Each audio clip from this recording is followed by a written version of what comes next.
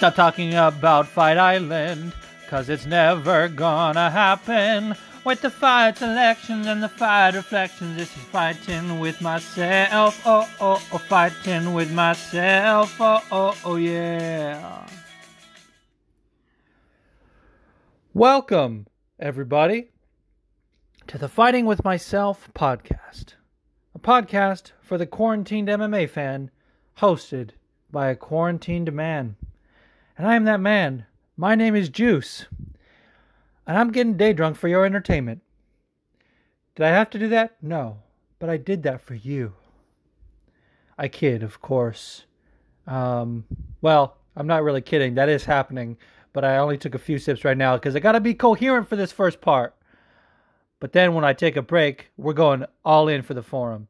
So that's just a little preview of what's yet to come. But for now, let's give it a quick rundown. I'm going to talk about UFC 249 and what's on tap for the month of May for MMA fans, which is sort of a blessing and a curse if we're honest with ourselves. I'm also going to share some LA stories. This is a new segment that we just started last week, and I'm going to keep it rolling because I had fun with it and got some positive feedback. And then we're going to end the show with a nice, proper drunk forum. So, first of all, let's talk about Fight Island. By the way, my intros are rarely serious, so if I say stop talking about Fight Island, it's not going to happen. It doesn't mean I actually think it's not going to happen, but to say that it's like 100% going to happen is not true. But also, this is in reference to people talking about UFC 249 as if it's happening on Fight Island. It's not, dude! Hey, we have way too much time on our hands not to be properly informed about this shit. First of all, UFC 249 and the subsequent cards that are happening in May are taking place in the United States. Where? Jacksonville, Florida. Because Florida. Hey, the governor of Florida signed an executive order deeming sports essential. Do I agree with this? No. But I'm grateful. And I was thinking about,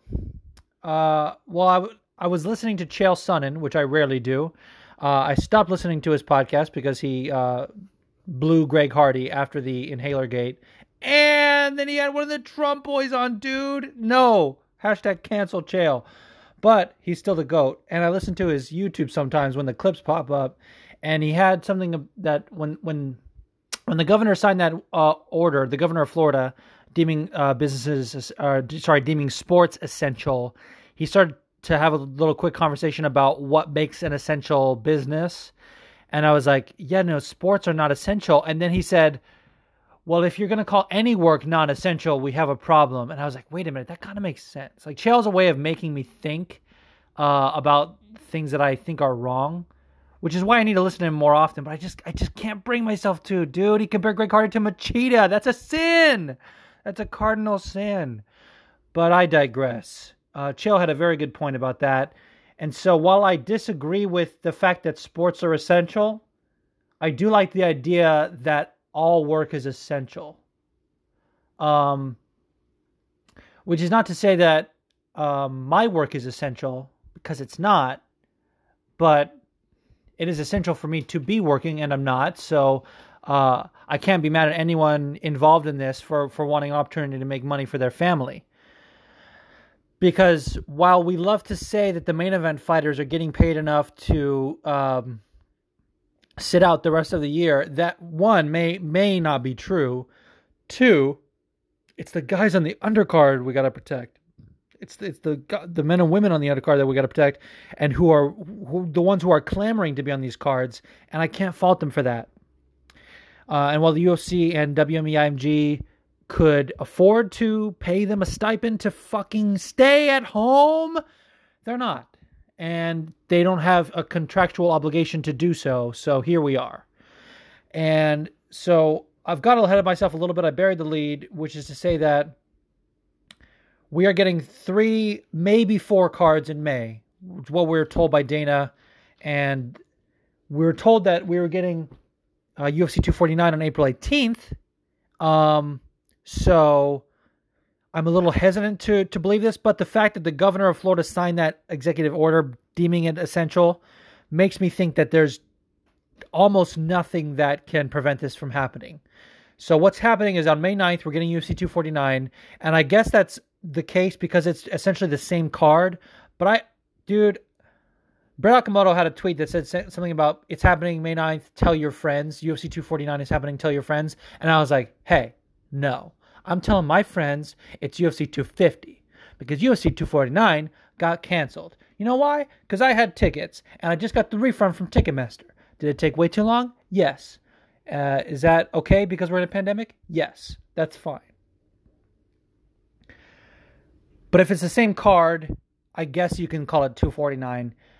But the fact is we've had cards cancel, and they don't always, or in fact, most of the time they don't change the numbers moving forward.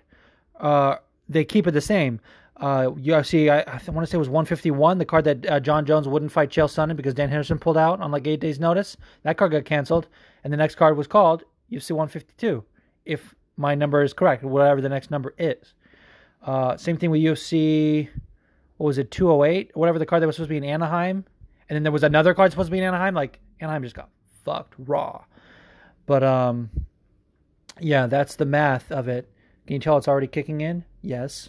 Please don't turn away. I need you. So we're getting UFC 249 on May 9th in Jacksonville, Florida. And then we're getting 3 cards that week on, so that's one of them. And then the other one is the 13th and the 16th, which have not been announced. So I'm worried. I think May 9th is going to happen. But if we're going to cobble together 2 other cards with people that have likely not been in training, or at least not in a full camp, and all the bouts have not yet been agreed to, I don't know about it, dude. I don't know about it. The fact is, our sport started in days when people didn't have camps, and they didn't know who they were fighting until minutes before, but things are different now. And that's not how we operate. And if we want our sport to evolve and to grow, we need a little bit more structure than this. This is taking our sport so many years back, dude. I don't feel good about it. And I want to stop preaching because, hey, I'm watching. And I know that. And by the way, dude, first of all, shout out to Fuck Yugi and the iPoke MMA podcast. On his latest episode, he had a great question from the homie Ray, Darks_Smokes from Ray's Omoplata Soup. Which is also a great podcast. He had a question about what is stopping the UFC from getting, and I'm paraphrasing, of course, but he said, what is stopping the UFC from getting to the heights of the NBA and the NFL? I don't know if it was just in terms of viewership or just in terms of overall fandom. And Yugi had the best answer of all time, dude. And he was saying how, hey, if you're a fan and you complain about the Reebok deal and ESPN deal and fighter pay, but also stream pay-per-views, you're a fucking hypocrite. And I was like, that's the shit I agree with. And I changed the words on that because I got to keep you on your toes. Now, Dana also said there's going to be another card on May 23rd. Hey, that hasn't been officially agreed to. Did I get that wrong? Probably. But what I meant to say is the report I read said that the other ones are apparently like finalized, and then May 23rd one they're working on. So they haven't had the other ones announced, but apparently they have the bouts, and the May 23rd one they're working on. So in my mind, we're getting 3 cards. I'm not talking about that 4th card, dude. Especially it's on my sister's birthday. Which is not to say that I'm like we'd be missing out on her birthday by having a UFC card, but I don't know. We're in a pandemic, and shit is weird right now. He also said that the UFC and Dana White submitted a 30-point plan to the governor of Nevada to be able to get their fights there at the Apex, probably, and that was denied, and so that's why they moved to Florida. See, this is the problem. In the early days of the UFC, they literally ran away from regulation.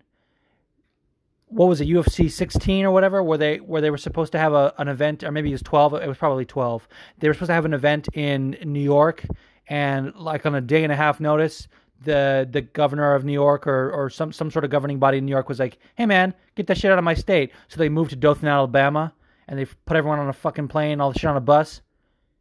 and then they moved to Puerto Rico, and then they just literally ran away from regulation. And then when Dana White bought the UFC and Zuffa and the Fertitta brothers, they proudly said they ran away from regulation. We're running toward regulation. This is a new era. We are changing the face of the sport. Fine. Now they're doing the opposite. Now they are running away from regulation. It makes me a little bit, I feel a little bit better the fact that the governor signed it, which means the commission is going to regulate it, and they're not going to have like Mike Mazzulli involved or fucking Mark Ratner doing the sanctioning. However, there's this looming thing of Fight Island. Now let's talk about Fight Island for a second. It's cute and it's fun to say, let's have all these, let's have a fucking moat around the octagon. Let's have fire. Let's have obstacle courses. Let's have amusement park. Hey, it's a bit reckless, number one. Number two, I still don't think it's 100% happening. This shit is expensive. Like, oh my God. I can't even begin to think about the craziness and the logistics involved in putting the fight on an island. And why I'm not going super hard is because, number one, I don't have the knowledge to be able to go in on it. God, Steffi Haynes had a great thread, and I meant to save it, and I fucking didn't. But it was like, hey, if we're gonna have you, this is back when it was on for April 18th, by the way. This is how long ago it was, but this is how my memory works.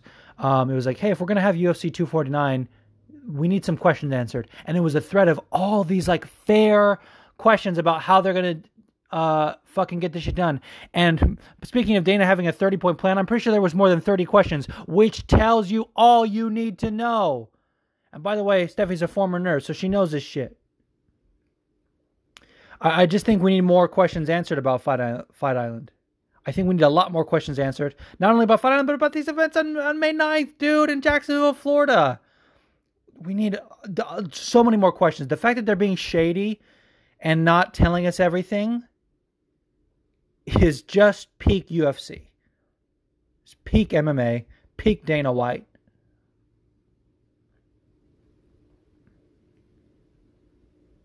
Unforgivable.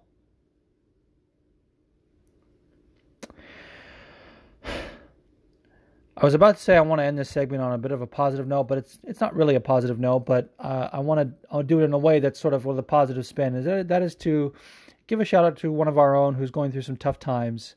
And I used to end the opening segments of my podcast with a positive shout out to someone in the community, and I stopped doing that because I realized that not all those people listened, and it was weird, and then it would exclude people who have been listening from the get-go. And so I revert to my old ways, which is just to shout out everyone who sends in a question, because you're collaborating, you're part of it, you're engaged in the conversation.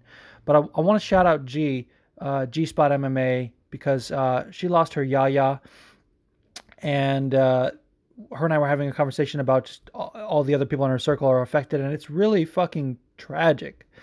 And she has a GoFundMe, so I wanted to shout that out. So I retweeted it on my Aaron Jackson account. She probably retweeted from the FWM account since I'm doing it from the show. But it's also on her Instagram. If you follow her, it's on the link is in her bio. That's sort of an easy place to find it. But she wrote some very nice words in the, I don't know what you call that, the description of the GoFundMe, or the what it's about. And I wanted just to read that because it's a little bit of a tribute and just to say what it's for. The origin of the name Yaya is synonymous with the word mother. Various cultures from different regions of the world believe that Yaya is the highest form of womanhood achieved by motherhood. Every person blessed to be acquainted with Marie Yaya Inoshige was touched by her generous nature, which is why I am bringing us together to celebrate her life and memory. Yaya was a mother to every person in life she met. Yaya was not educated in the traditional sense, but she was a headmaster when it came to the school of love and care. Yaya spent her life selfless and dedicated to others while child-rearing and caring for the elderly at Senior Quarters Assisted Living Home as a healthcare aide. There is not a single child who Yaya took care of and reared who would call her nanny. A nanny is an employee, and Yaya was never employed by any family to take care of a child. Yaya is considered a mother to all because she became a part of every family that ever allowed themselves to be blessed by her love, grace, and sense of humor. Yaya raised Vladimir and Gina Levesque from the moment each of them was born up until the day she was called home by God. She never stopped calling to make sure we had eaten. She never stopped giving us $1 each for Christmas and our birthdays. She never stopped caring about us, her family, and friends. Yaya was a mother to all of us, and she was a mother to the very end. The money raised in this GoFundMe will be used to memorialize her at St. Hugh of Lincoln Church in Huntington Station and to allow her family an appropriate post-COVID celebration of her life and her journey home. She is survived by her son, Reginald Gay, grandson, Francois Idersen Bunyani, and her sister, Marie Gay, but also Vladimir and Gina Levesque. Many of us are out of work due to the pandemic, so our family is deeply appreciative of any contributions to send our beloved Yaya home. We are thanking you all so very much. Please stay safe and in good health. And I'm sorry that if this was a little bit too touchy-feely to have on the podcast. I'm sorry if it hit a little too close to home for anyone going through anything, but my hope is that we can all rally behind G, and this is just so sad, and I want to just send her all the love and positivity we can. She hasn't been as active on the timeline because she's going through it, and that's okay. You know, I was talking to her about, grief. We have to allow ourselves to go through the full 5 stages, which is an acronym called DABDA, which is denial, anger, bargaining, depression, and acceptance. And sometimes you go through that in a cycle, maybe skip the last step and go through the first 4 on repeat. And until you get to that final step, it's okay to grieve. And, in your own way, however that may be. So much love to G and her family. Much love to Yaya and Yaya's family. And that's where we're going to end it here. So let's take a quick break and we'll get into some LA stories.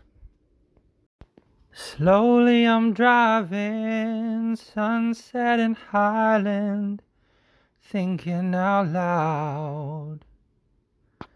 All of the dive bars and wannabe jive stars, that ain't my crowd. I saw an angel at a pink sidewalk table. She had that look in her eye.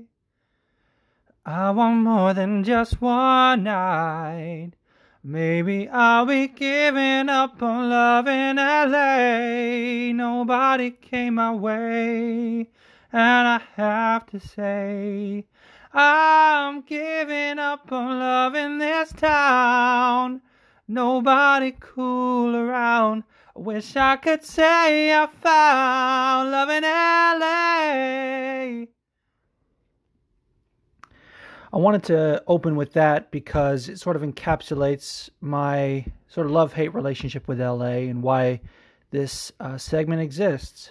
And it's because I was thinking about the times in my life that meant the most to me and sort of where I am now. I'm going through a bit of a quarter-life crisis. And that is because you hear me talk about on the show all the time that I have a degree in acting, and that's what I went to school for. When you're an actor, you can't just get a degree in your field and then just walk right into a job. There is no internship program. There's no externship program. There is no sort of like path. I mean, there's people without training who make it big. I mean, the shit is crazy. And when I was in LA, I had a lot of momentum coming out of college, and I was in a play that was very well received by acclaimed theater director that won awards, and then there was just nothing, and I had to get a job, and then that was it. Providing for me and Kate became number one. And I've been getting back into the theater over the past couple of years since I moved to New Jersey, which is crazy because the whole time I was in the thick of it, I wasn't doing anything. And then now I'm away from it. I'm doing way more than I ever did, which is pretty dumb on my part. But when I was there, I kind of had like a bitter feeling about the business and the industry. I felt like I gave it everything and got nothing in return. And that's sort of the wrong way to look at it. So I've been trying to reverse that and look back on sort of some of the positives about my time there. And I'm very proud to be living in New Jersey now. You know, I rep where I am. Like, it's not always where you're from; it's where you are sometimes. And you know, I've bounced around a lot. I grew up in Vegas. People always think of me from as being from the West Coast because I lived there predominantly. But I've been in Jersey the past 2 years, and it feels like my forever home. But I'm always gonna miss LA, and I'm always gonna miss my time there, and wonder like what could have been. Um, none of this really has anything to do with the stories I'm about to tell. I just kind of wanted to explain a little bit about this segment and what it means to me. Um, I also wanted to say that, it's not always about celebrities. I think I said that last time, and then I told two stories that had a celebrity involved, but none of these ones do. And the first one is that I was having, I guess you would call it brunch because it was like a late breakfast, but that sounds like a fucking like Sex and the City style thing. Like, we're having mimosas or what? No, it was just like I took my buddy who was coming in from out of town to visit to this cafe. It was my favorite cafe. I don't know it's still there. It was on Hollywood and La Brea. It's called Tiago. I used to fucking rave about this place because they had the best food, even though they had like a very limited menu because it was predominantly a coffee shop, but they had an actual kitchen where they cooked food and they would make like omelets and they had like salads on the menu and like pancakes, and they had the best food and the best coffee. They always brewed either Black Cat or Intelligentsia, and if you know about coffee, dude, you know that those two coffees are the shit. It's the only coffee at that point in my life that I could drink black. That was when I was still putting nasty bullshit on my coffee, but I could drink that black because it's so good. I was sitting at this cafe and they had outdoor seating that was right on Hollywood Boulevard, so the Walk of Fame is right there. And I didn't know this at the time, but it was right near Bob Marley's star. And by the way, names are redacted from this story. Um, yeah, just because I don't think they would want their names to be on, but it doesn't really matter. And I also probably don't even listen to the podcast.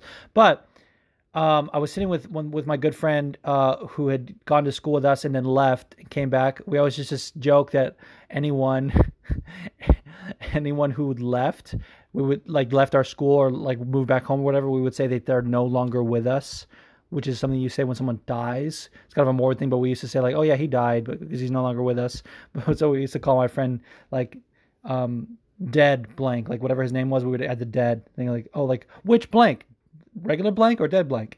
And so I was I was eating some food and having some coffee with my dead buddy, and these three homeless like teenagers. Well, they were probably like a little bit younger than us, or maybe around the same age. One of them was definitely younger. One of them maybe a little bit older, but just sort of a group of like young homeless kids were like, "Hey, will you take a picture of us smoking a bowl on Bob Marley's star?" It like meant a lot to them, and I was like, "Yeah, dude, hell yeah." And my dead buddy, I'll keep calling him that because it's funny to me, was like hanging back, kind of felt weird about it. And I was like, bro, you haven't been away from the city that long. Like, there's nothing to be afraid of, like random homeless teenagers. Yeah, they're dirty as fuck. Not to say that they all are, but these ones definitely were. But they wanted to put like their little wares that they had. Like I think one of them was a hacky sack. One of them was like a little photo of something. They wanted to make it look like they were living there and that they were living, in the spirit of Bob Marley. And they wanted to smoke a bowl on his star.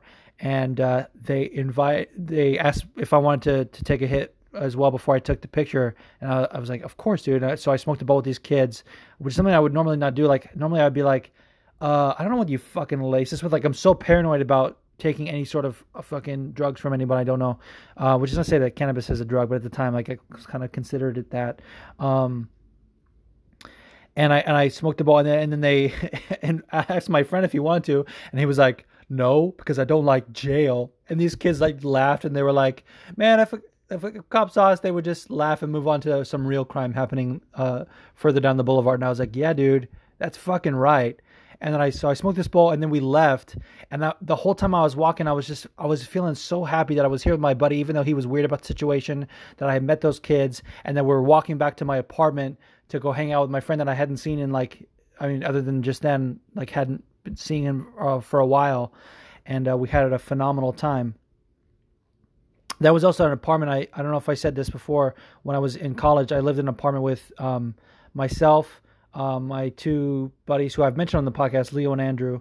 Leo, who you heard on the podcast, Andrew, who was on, the co-host of my other podcast, which some of you have listened to, and like four girls who won't be mentioned because they probably don't listen to the podcast anyway.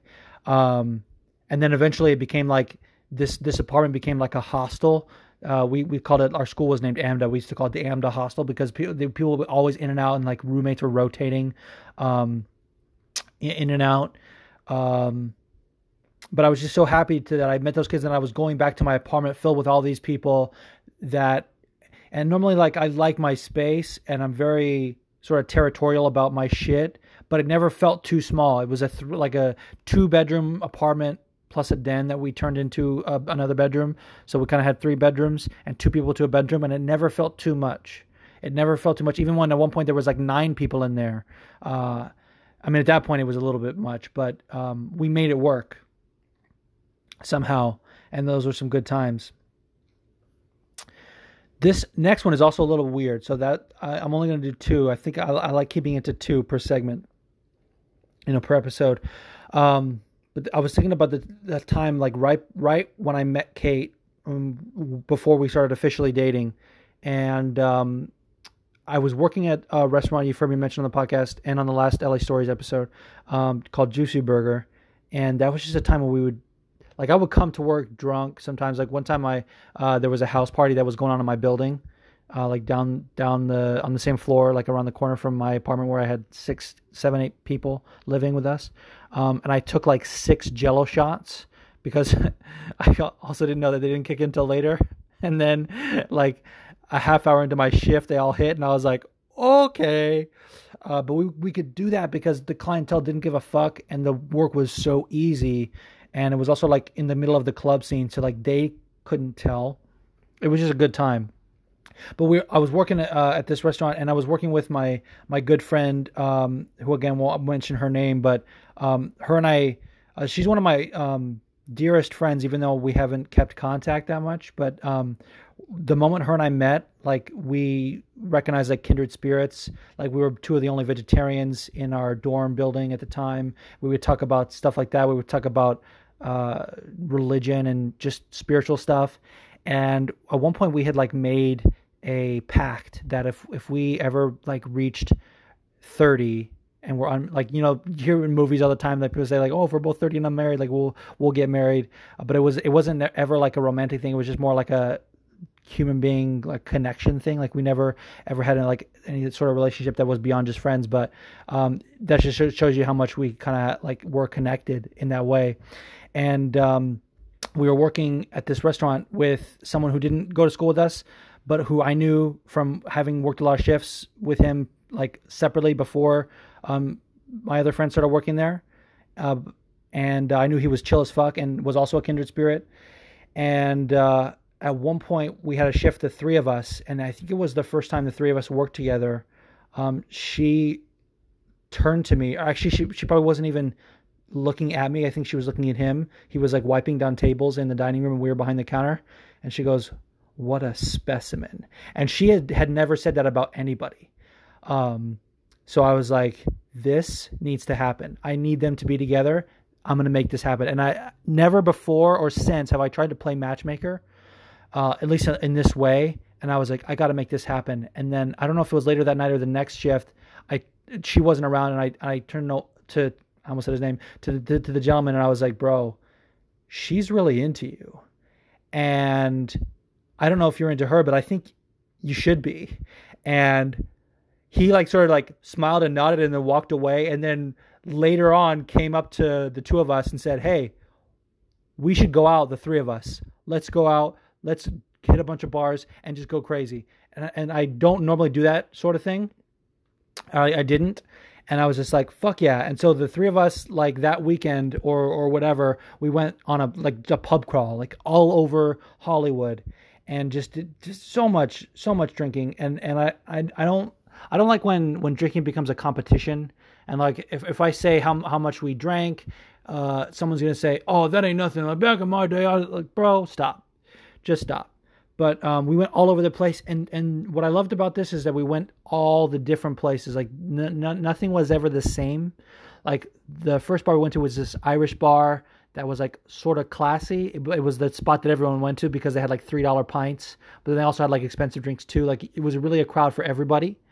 And then we went to this rock bar that had nothing but like fucking beer and like whiskey. And I think that was the same bar that had like a pole in the middle, like if someone wanted to like dance on the pole for some random reason. But we went all over the place. We even went to a jazz like piano bar, and there was like dueling pianos. And I was drinking wine, thinking like, this is the fucking place, dude. This is the place. And sometimes we would buy each other drinks. Sometimes we would buy our own drinks. We never like, it was just unspoken. It was just like a time when the three of us were like all in sync. And then we got to the last place. We needed some food. So we went to our work because we were like, we need some of those fries in our system to kind of soak up some of this booze so we don't go crazy. And across the street from our work, and we would see this place all the time, was a strip club called Deja Vu. And I think that's what it was called. I think I can say that because it's just a place of business that exists. Anyways, I already said the restaurant, which is no longer in existence. And they had a sign out front which said which said thousands of pretty girls and 3 ugly ones. And I was always like, dude, I respect that they would put that, even though I reject the idea that anyone would be ugly in anyone's eye that's going to take off their clothes for drunk people. Well, actually, it was no alcohol in there, but obviously people would drink and then come there, like us. And we went there, and and this is the time of the night when like this gentleman that I was with, my buddy, was like ready to make his move, and I was I guess we were all single, but this is where Kate comes in actually, because I was just barely had met Kate. And we were sort of talking at that point. And I remember it was either before going into the strip club or one of the bars before then. I called her and I was like, drunk dial number 1. And I hung up. And it was meant to be a series of like multiple ones. But bro, I was so drunk that I forgot to do more. So she was like mad at me. That's the next thing, like, what the fuck was that? Drunk dial number 1? Like nothing else? Like, what the fuck? Who is this? And it almost ruined us. But then I was just kind of grateful for that to happen. But we went to this strip club, and right away, this guy, I don't know if he was just like so much more coherent than the rest of us, or maybe secretly he'd been pumping me full of drinks to get me so drunk that I was like not ready for what was about to happen. He goes, all right, I'm buying you a lap dance. Pick whichever one you want. That's what you're going to get. And bro, I'm telling you, I was like a kid in a candy store. I was so happy that this guy wanted to give me a lap dance, and I was like, yes, dude, yes. And I picked one out, and I won't say how or why I did. That's not meant to be spoken about. But just to let you know, it was just something that I never really go for. And she started dancing on me, and I look over and I see them making out, and I was just like, dude, I was so happy that finally happened. I was more focused on that than the lap dance. Even though I was really happy about the lap dance, I was more happy about that and just made me enjoy the lap dance more. And it's funny because I had never been to a strip club prior, and I think that's the only time I've ever been. I haven't been with my boys after that since. Like, I didn't have that at my bachelor party. It wasn't that kind of party, you know. But the only thing I knew about getting a lap dance, like just from movies and whatever, was that like you're not allowed to touch. The fucking first thing that happens is she grabs my hands and puts them on her titties, and I was like, what kind of heaven is this? Where have I gone? Did I die and go to heaven? Like, I was just so over the moon and love it. And then, dude, she tells me her name and then tells me like, but that's my stripper name. My real name is this. And I was like, my drunk self at first was like, she wants to connect with me. And then I was like, no, she just said that just so I could feel that way, and it's so that I will buy another dance. And I was like, I felt kind of shitty after that. And then, but I was so happy. I was not going to let that ruin the night. I went and sat down the dance was probably like 5 minutes. Like it wasn't a lot. Obviously, it's probably usually like one song, right? Um, and then I sit down at this bar that was there, like not a bar where they serve drinks. Like it was, I guess the rule is that at least in California or wherever you are, if they go fully nude, not just topless, then they are not allowed to serve alcohol. So there was no alcohol there. It was 18 and up versus 21 and up. And I just had this massive smile on my face from the dance, and not only by my one of my best friends making out with a guy who is now my new friend that I know that they're destined to be. They're still together to this day, by the way. This was like 2012. This was early 2012, so they've been together 8 years, and I was just so happy for them. And I'm sitting there getting this like. I just got the lap dance and I'm sitting, and then someone else is on stage dancing, and bro, the seats that are like right around the stage, like right around the ring of it, was all full of these just like creepy dudes, like kind of mean mugging, almost like, yeah, girl, like, you know what I'm talking about, like not smiling, enjoying themselves, just like kind of like, I want to say even like one of them was like licking their lips, just fucking like pure like misogynist creepy shit, right? And I'm sitting there smiling like a little boy, and the stripper on stage, or the dancer, whatever you want to call them, because hey, don't hate, get your work in.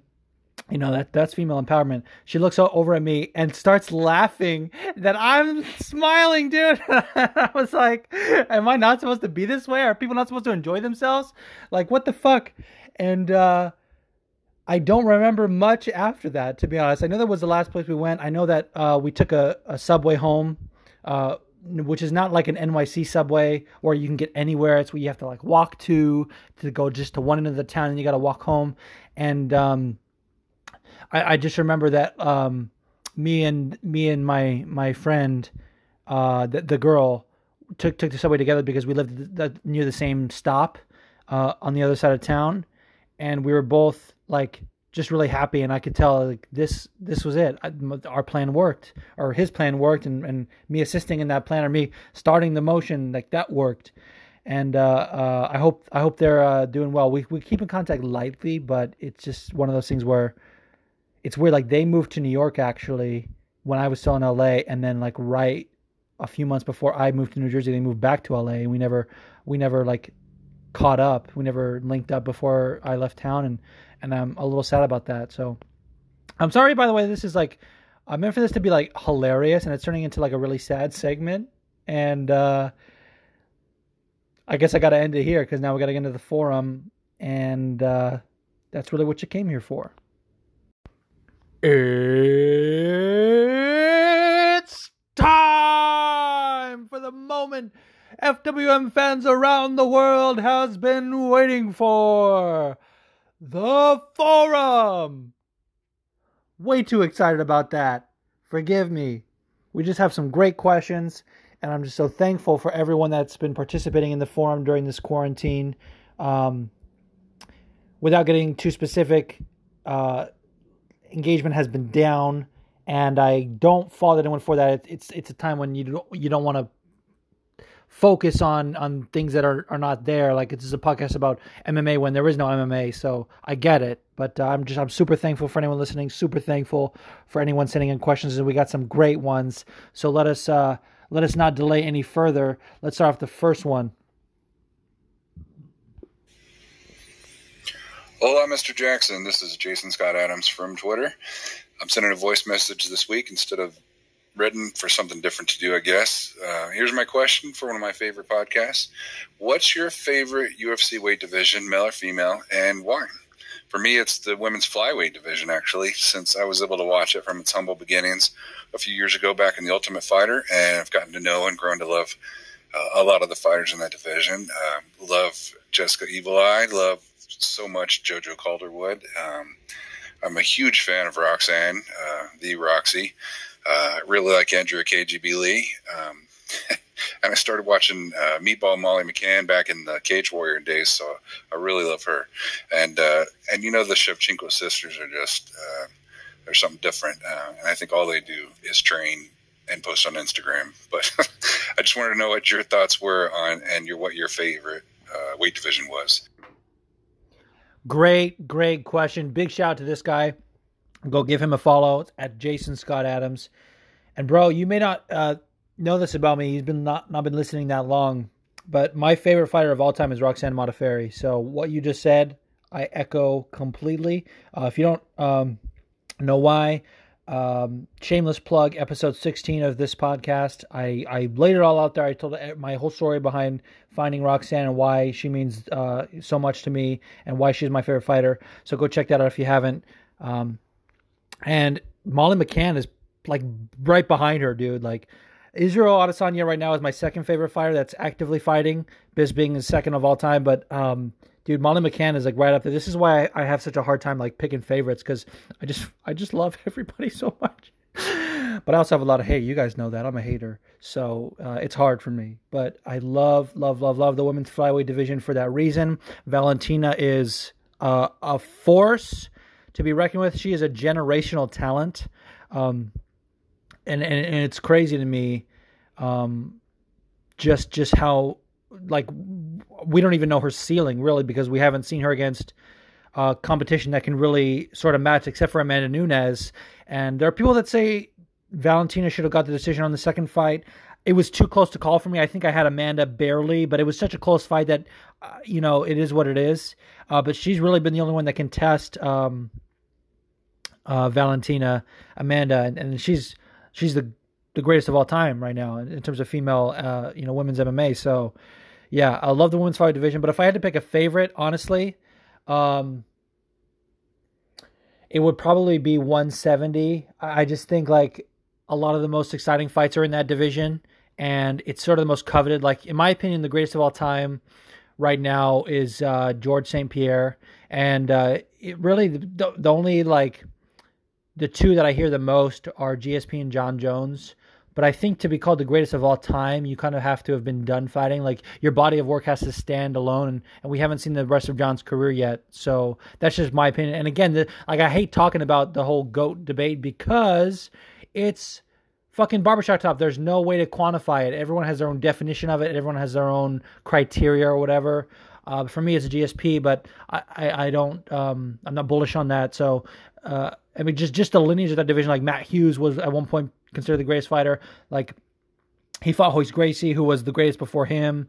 Obviously that was like a fucking one-sided beatdown, but like, Hoist started it all, and Wade kind of won like 175, like, you know what I mean? So that to me is my favorite division. It also has just some of the most exciting fights, like anything that Masvidal is in. The Kamaru Usman-Colby fight was really exciting. Vicente Luque fucking goes to war every time he steps in the cage. Nico Price goes to war. Muslim, King of Kung Fu, Salikov is in that division. Oh my God, dude. Getting a boner talking about Muslim Salikov. I'm the biggest Muslim Salikov fan and it's not even close. Says maybe Hinksta, he loves all the Russians, like proper loves them. Just kidding, shout out to Hinksta. Love that guy. But yeah, if I had to pick, it's 170. But dude, like 155 is close. Obviously 185 with Israel Adesanya has got some really exciting storylines right now. It changes. It's ever changing. So it's hard to pick one, but yeah, dude, I love women's flyweight too. And I loved men's flyweight when Demetrius Johnson was in there. Like every time Demetrius Johnson fights, it's incredible. Juicy baby. Gangas. What's poppin'? My bad, brother. It's been a while. I fell at the bottom of the bottle. Was never a good swimmer, so I had to drink all that shit and then fucking climb my way out. But I'm back. Got a very important question for you. The Green Ranger or Raphael from the Teenage Mutant Ninja Turtles? Who you got winning a straight up MMA fight? No fucking weapons, just hand-to-hand combat. You gonna spit out your opinion, and then I'll call in next week and tell you why you're wrong. All right, brother. Appreciate you.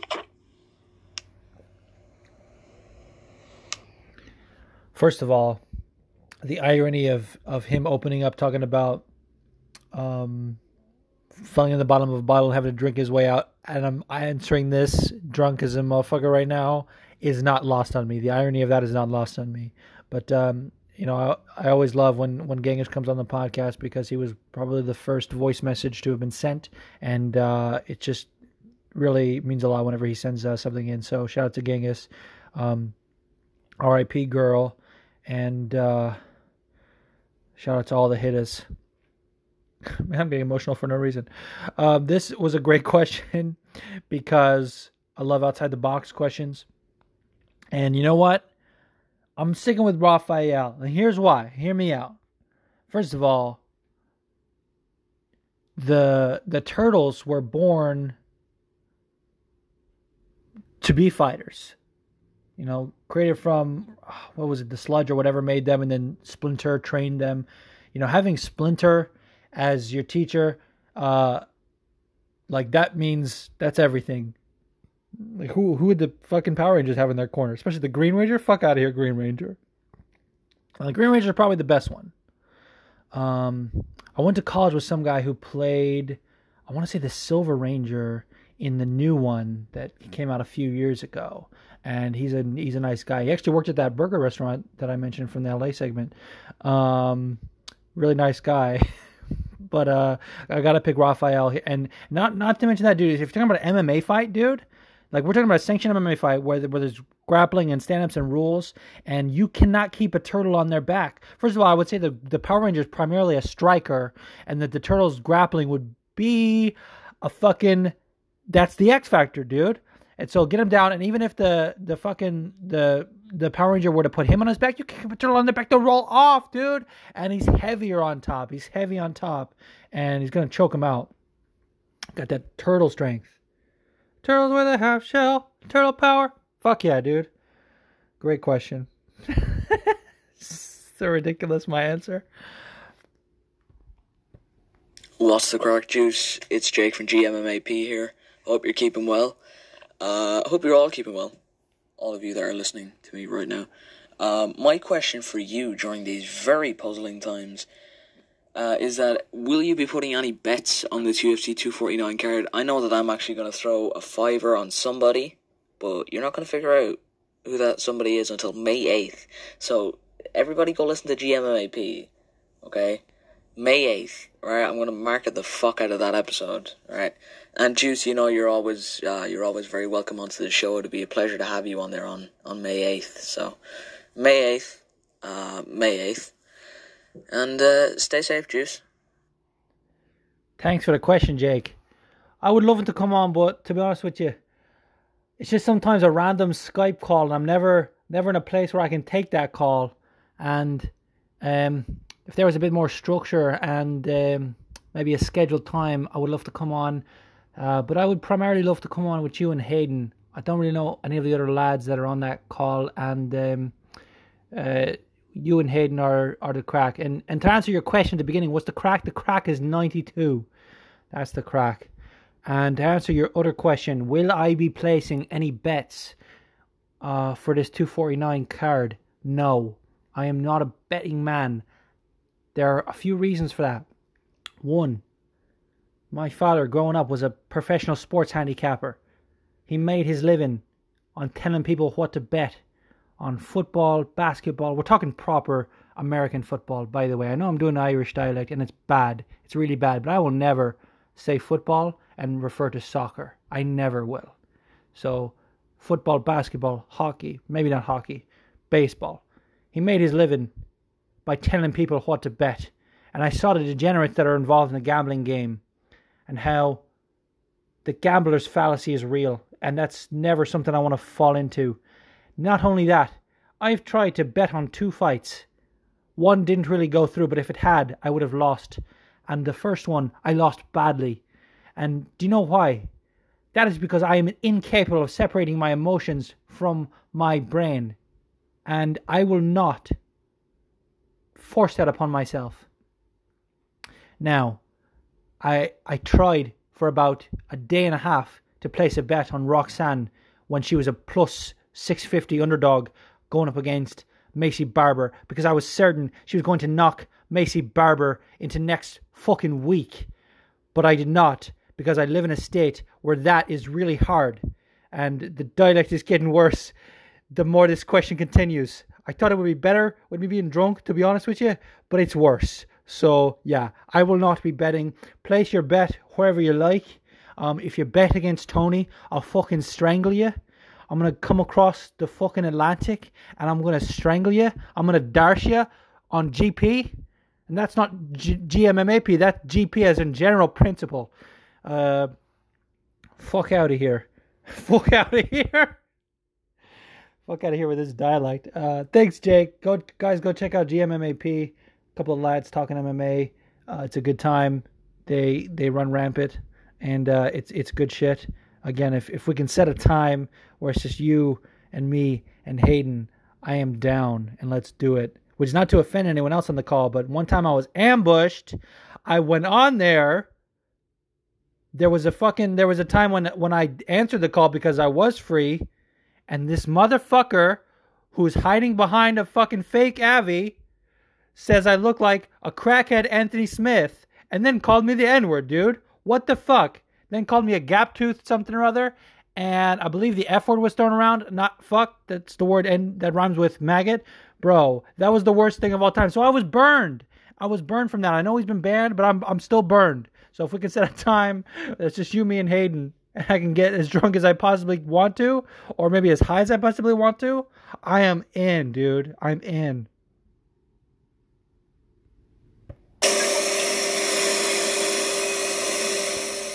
Hey, what's going on? This is Jason Weimer in Georgia. Still on lockdown, quarantine time. It's Sunday. How you doing, friend? On the West Coast. When are we going to get together and do a show? My question. Over and out. Have a great day.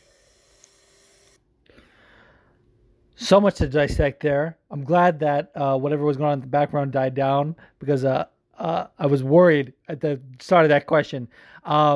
Great guy. Go follow him. I believe it's JL's Perspective. It's JL Weimer is the man.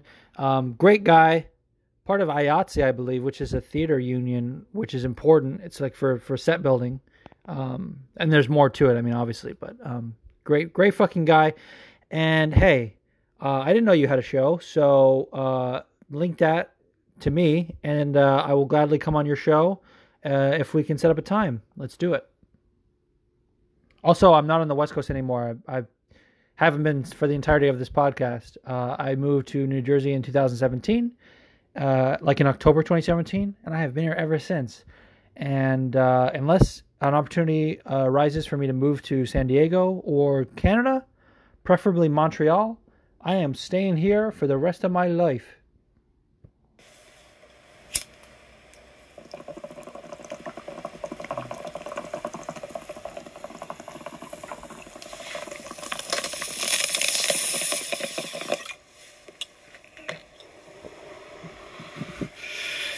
Hey there, Juice. Smokey J here from fucking Australia.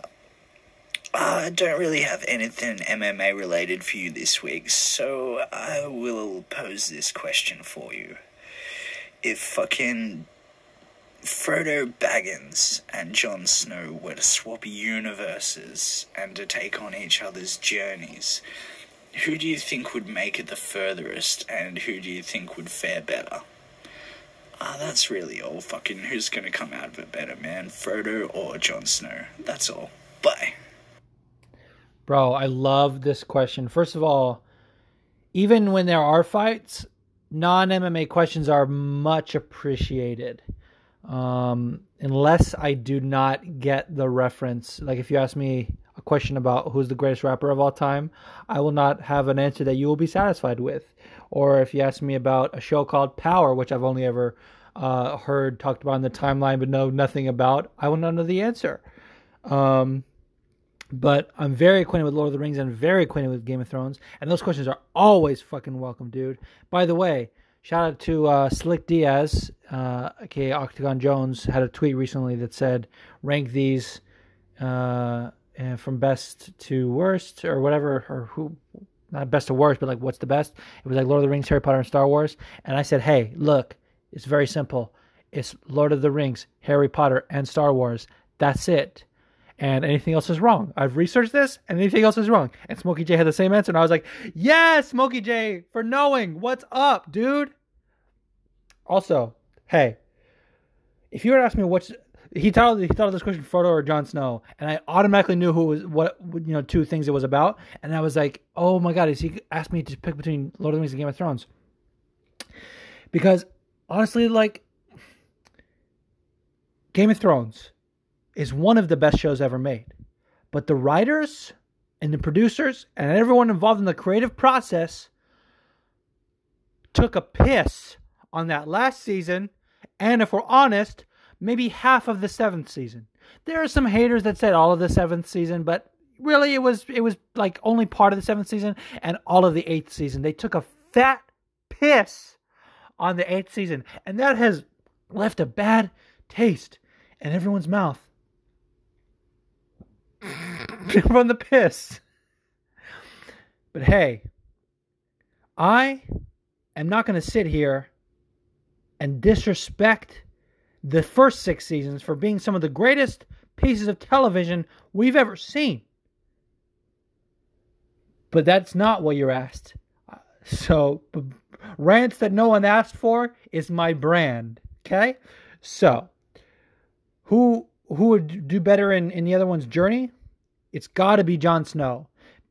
Because Frodo was successful because of the people he surrounded himself with, because of the Fellowship, because of the people that were willing to die for the cause, because of Sam carrying him up the mountain. That's why Frodo was successful.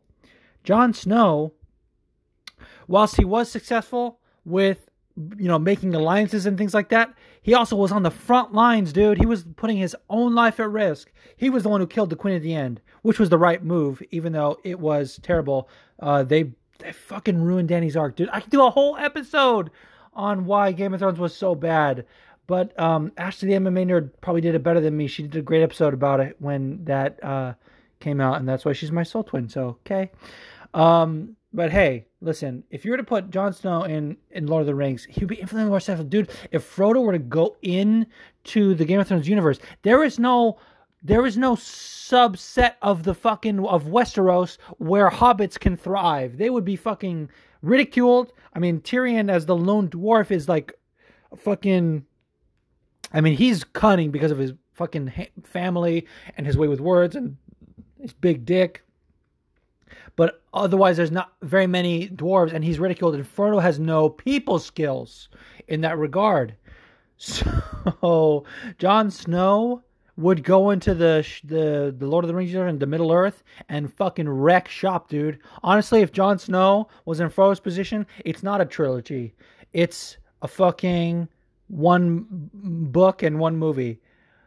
Which actually brings me to something else I wanted to talk about in terms of ranking the two things. Dude, the cultural impact of Lord of the Rings is so much more important than anything Game of Thrones ever did. There's no Game of Thrones without Lord of the Rings because of the fact that Tolkien laid the blueprint of how you're supposed to do a fantasy. If you have not read the Silmarillion, you need to do that. Well, I should say if you're a Lord of the Rings fan, like, if you don't give a shit about that, don't do it, because it'll just fucking shed unnecessary light on fucking the bad parts of nerd culture. But if you are in it and you haven't read the Silmarillion, you got to do it, because that is a prequel to Lord of the Rings, and it is the way the universe is set up, and it is builds a foundation for everything. So it just shows you how much Tolkien invested into that storyline, and it didn't just exist within the confines of those 3 books. Which, by the way, if you didn't know this, Tolkien originally turned in those 3 books as one novel. That's why some of them have like weird cliffhanger endings, is because they were originally turned in as one novel, and they were like, hey man, we can't publish a 1,200-page novel. Get your shit together and make us 3 books. So he made 3 books. Anyway, all this to say, hey, if anyone knows that reference, 10 points to your house. I bet Guy Shook will know, maybe Ashley. Andrew will, but I don't think he listens to this podcast regularly. But anyway, all this to say, letter I received from you 2 months ago, I noticed a comma in the middle of the phrase. I've already said too much to make it even easier to get the reference. But all that to say, Jon Snow would be more successful in the Lord of the Rings universe, or more specifically at achieving the goal of putting the ring into the fires of Mount Doom, but not because Game of Thrones is better, just because he's more apt to succeed under those circumstances. Does that make sense? Wow, that was too long of a rant for no reason. But again, it's my brand. Great question. Love Smokey J. Shout out to you and your family. I hope you're staying safe. And if Ollie Raw is listening to this, shout out to him too. I miss when they would both call in and we'd have like dueling bong rips. That was the shit, dude. The bong rip Olympics. You guys remember that? OG fans of this podcast will know. Juice, it's your homie Mixed Man here, just taking a stroll through the zombie apocalypse that is downtown St. Paul, Minnesota, the greatest city in the world. Hey, want to get your thoughts on Cowboy Cerrone getting that McGregor effect? I mean, holy shit, is this guy getting paid or what? I mean, he's been promoted to the prelims. What the fuck? Is Cowboy Cerrone the stupidest fucking businessman in the face of the earth, or what? One, the McGregor effect clearly is not in full effect because you got your ass kicked on that pay-per-view. You didn't get any points on the pay-per-view, and now you're fighting on the prelims? Come on, man. Want to get your thoughts on that and any other fights you're particularly looking forward to. Peace, brother. Much love to Mix the Man, and as always, much love to the Turbo team if they're listening.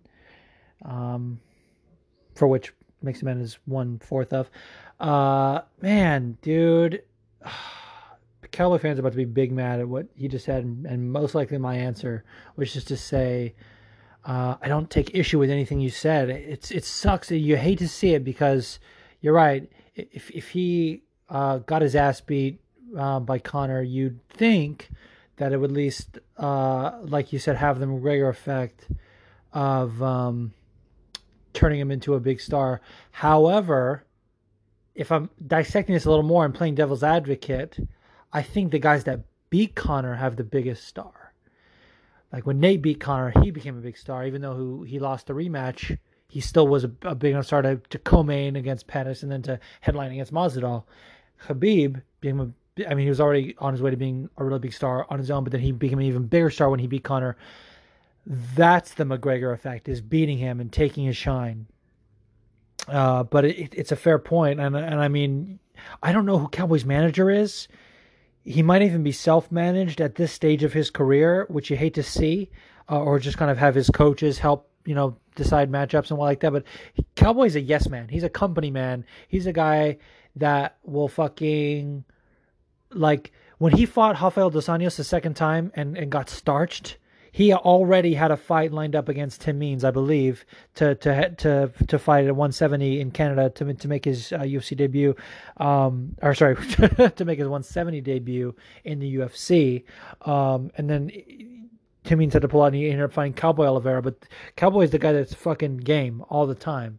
So this is it. But I'll play devil's advocate a little bit. He's technically headlining the prelims. I know we kind of joke about that and we poo-poo that, but I know people that can't afford the pay-per-view and refuse to stream it, so they thrive on the prelims and that's their main event.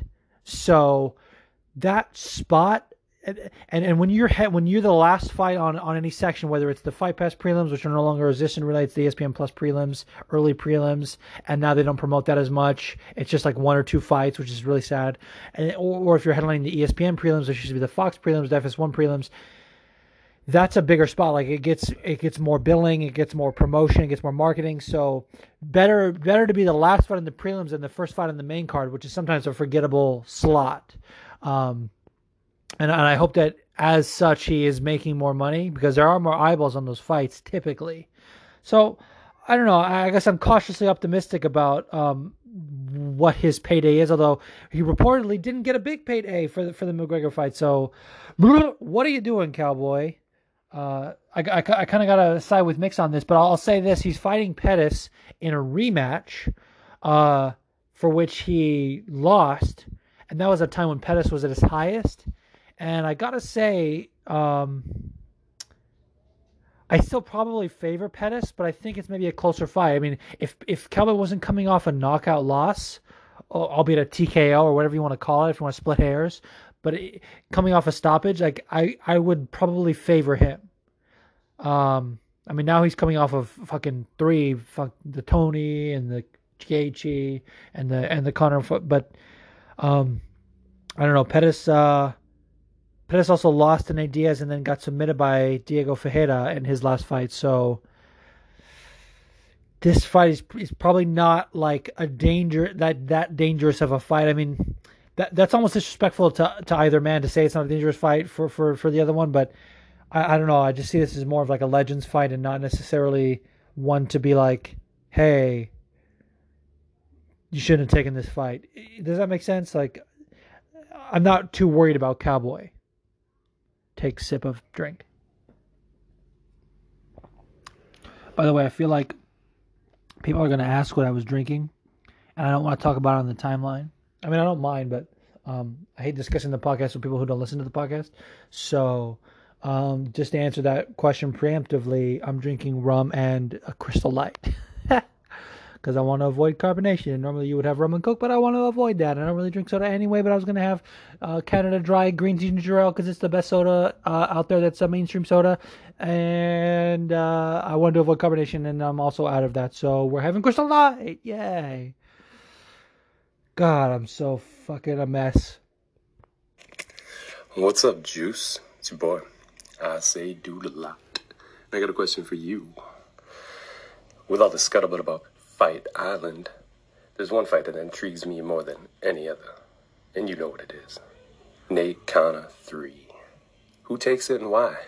Maybe a little discussion about career trajectory based on a win or loss for both these gentlemen. I think it's the fight we all want. I know it's the fight I want. Hope everybody's doing good. Love y'all, MMA Twitter. Beautiful Sunday in Michigan.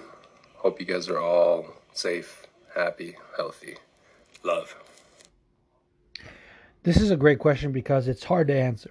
Because I can't just say my answer. I have to give an explanation. And I have to kind of explain that. And I have to, I don't know, defend my answer in a way that I don't necessarily want to.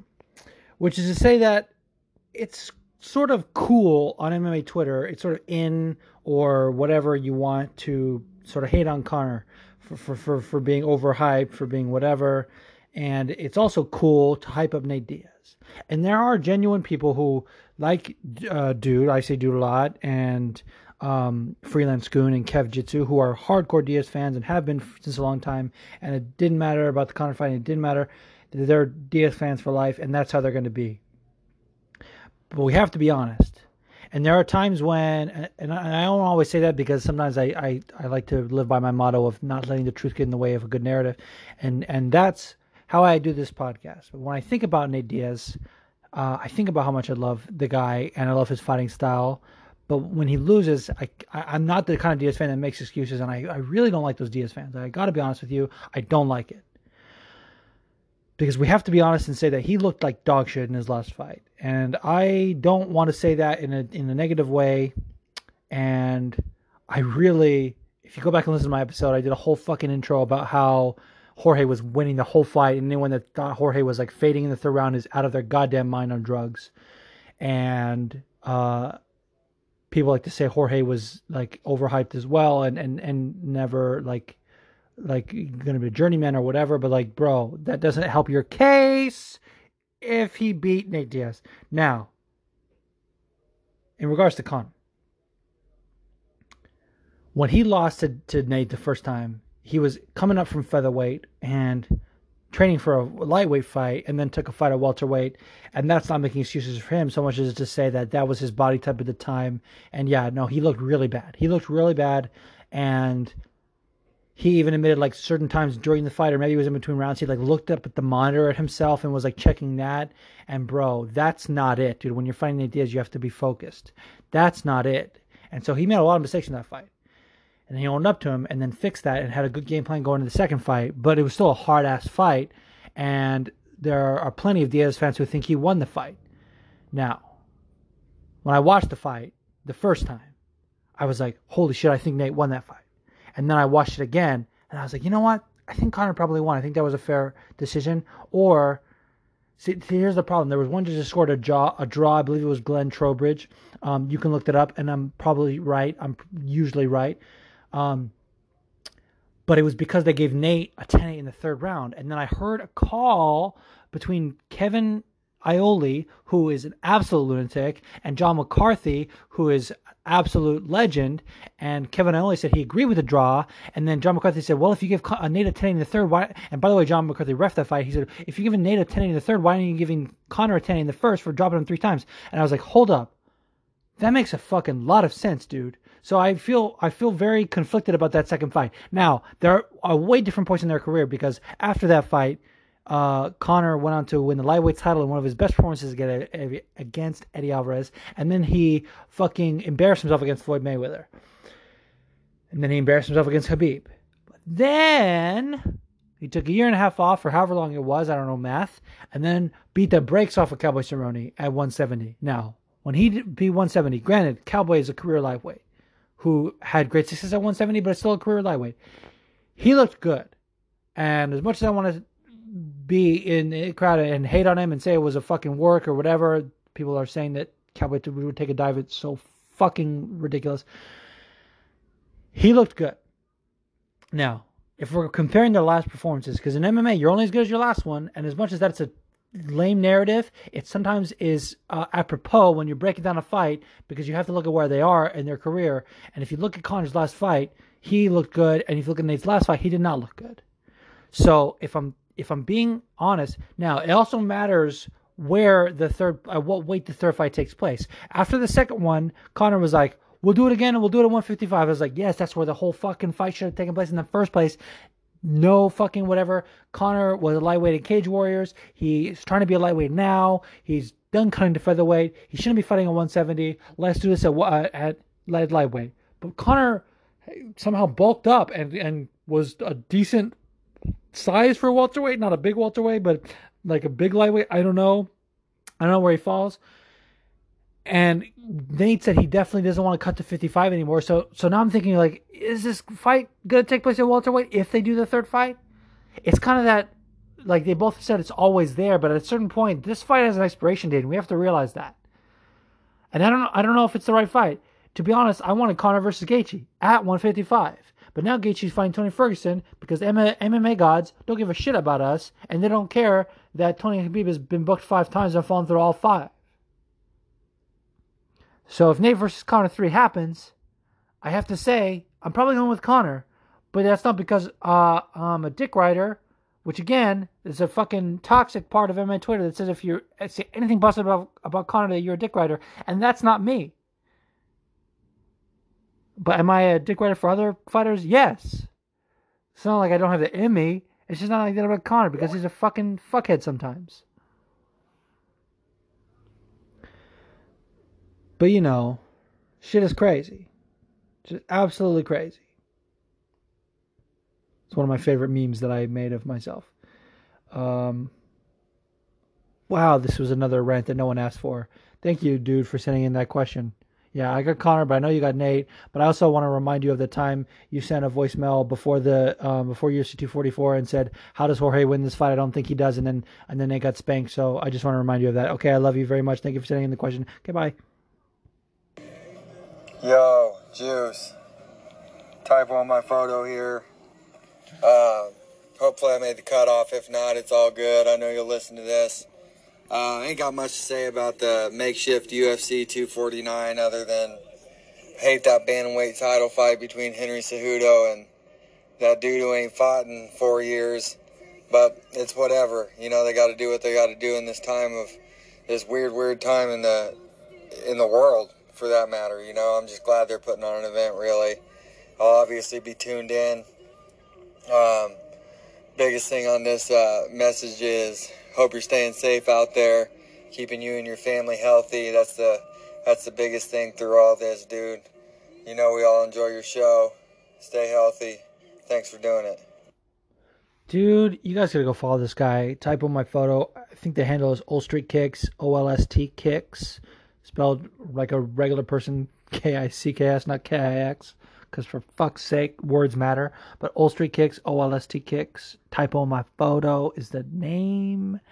And I've never heard anything negative out of this guy, but has actually debated people in like a good way. Like, I disagree with you because XYZ, but it's done in a positive way, and we need more of that in our timeline. So go ahead and follow that guy. Now, you've inspired another rant that no one asked for, and it is this. Henry Cejudo is a terrible champion. Now, I get that there's a bunch of Henry Cejudo fans that are like, don't be fooled by the cringe. He's a good fighter. And I'm like, yeah, dude, that's fine. I'm not here to talk about his skills. I'm here to talk about his fucking personality, which is what he's putting forward. Dude, if you put that foot forward, that's what I'm going to talk about. Henry is leading with his gimmick and with his persona, and so that's what I'm going to judge him for. And I don't give a shit about his performances because they caused me to lose a bet with myself that was forced on me by my Twitter, and I'm not going to make that mistake again. So here's the deal. Henry Cejudo sucks. And I'm not talking about his abilities. I'm talking about his fucking personality. And here's why, dude. He came into the UFC. He's an Olympian. He's like, I'm a true athlete. I'm not going to talk smack. He even had somewhat of a beef with Joseph Benavidez, dude. Did I say Benavidez? Joseph Benavidez on The Ultimate Fighter, and was respectful. Like, Joseph got in his face and said, hey man, how many times have you missed weight? Henry Cejudo said, a couple of times. Joseph said, how many times have I missed weight? 0. And got in his face. And you know what? Henry Cejudo said nothing. And then in the press conference for that fight, which admittedly, probably he should have got the decision. He ended up losing the decision, and that was a terrible decision. But in the press conference, he said these words, and I want you to go find on YouTube, I want you to go find this press conference of Henry Cejudo after the Joseph Benavidez fight. He said, I didn't get into this sport to be a big mouth. Guess what, dude? That's what you are. And that's what you've been doing. And you've been dressing up like a magician. And you've been putting on these weird fucking videos with putting your belts in diapers with fake poop in them. And it needs to stop. And there's plenty of Henry Cejudo fans that are here for that gimmick for some reason. And they're like, yes, live in the cringe, bend the knee. Fuck you, and you, and you, and anyone who looks like you. Bro, I'm tired of it. And you know why? It's because I hate when people flip the script on their own narrative. When Tyron Woodley was supposed to get a title shot after he beat Kelvin Gastelum, because he was supposed to fight Johnny Hendricks, that was supposed to be a real title eliminator, and then he fought Kelvin Gastelum. Or no, I'm sorry. I'm probably missing up the timeline. He was supposed to fight Johnny Hendricks, and then Johnny Hendricks missed weight, and then he was supposed to get a bye to get a title shot, and then they gave it to Carlos Condit. He was pissed. And he was like, when did our sport stop being a sport? I'm tired of people getting title shots because of them having more followers on Instagram. Or I'm tired of people getting title shots because they look cool or girls like them. And he made this whole analogy about Cam Newton in the Super Bowl and running it back because fucking I like Cam Newton more than Tom Brady. I was like, Tyron Woodley, stop taking drugs. And then, dude, he gets his title shot. And what does he do? He goes to the press conference and says, I would really like to give Nick Diaz or George St. Pierre a shot. Fuck out of here, dude. That's the shit that Henry Cejudo is doing. He won a vacant title against Marlon Moraes, and he went on the fucking mic and said, Dana White, I need to get paid. I need to be fighting Dominic Cruz. I need to be fighting Uriah Faber. I need to be fighting Cody Garbrandt.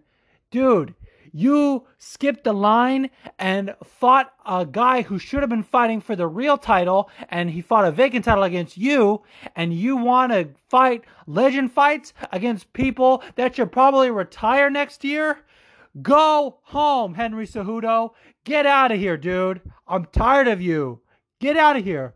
So when you ask me about this fight, Dominic Cruz is a legend, and I think he has some stylistic attributes that could present some problems for Henry Cejudo. Do I think he's probably going to get wrestle-fucked? Yeah, and that makes me a little sad. However, Dominic Cruz was a wrestler in high school and has made that a part of his game and has some of the best takedowns in that division, dude. And guess what? he was in wrestling camps with Henry Cejudo and knows his game. So do I think Dominic Cruz is going to piece up Henry Cejudo? Yeah, I do. And I don't care if that's me getting mad at the gimmick, because you know what? I don't give a fuck what people say about picking with your head versus your heart.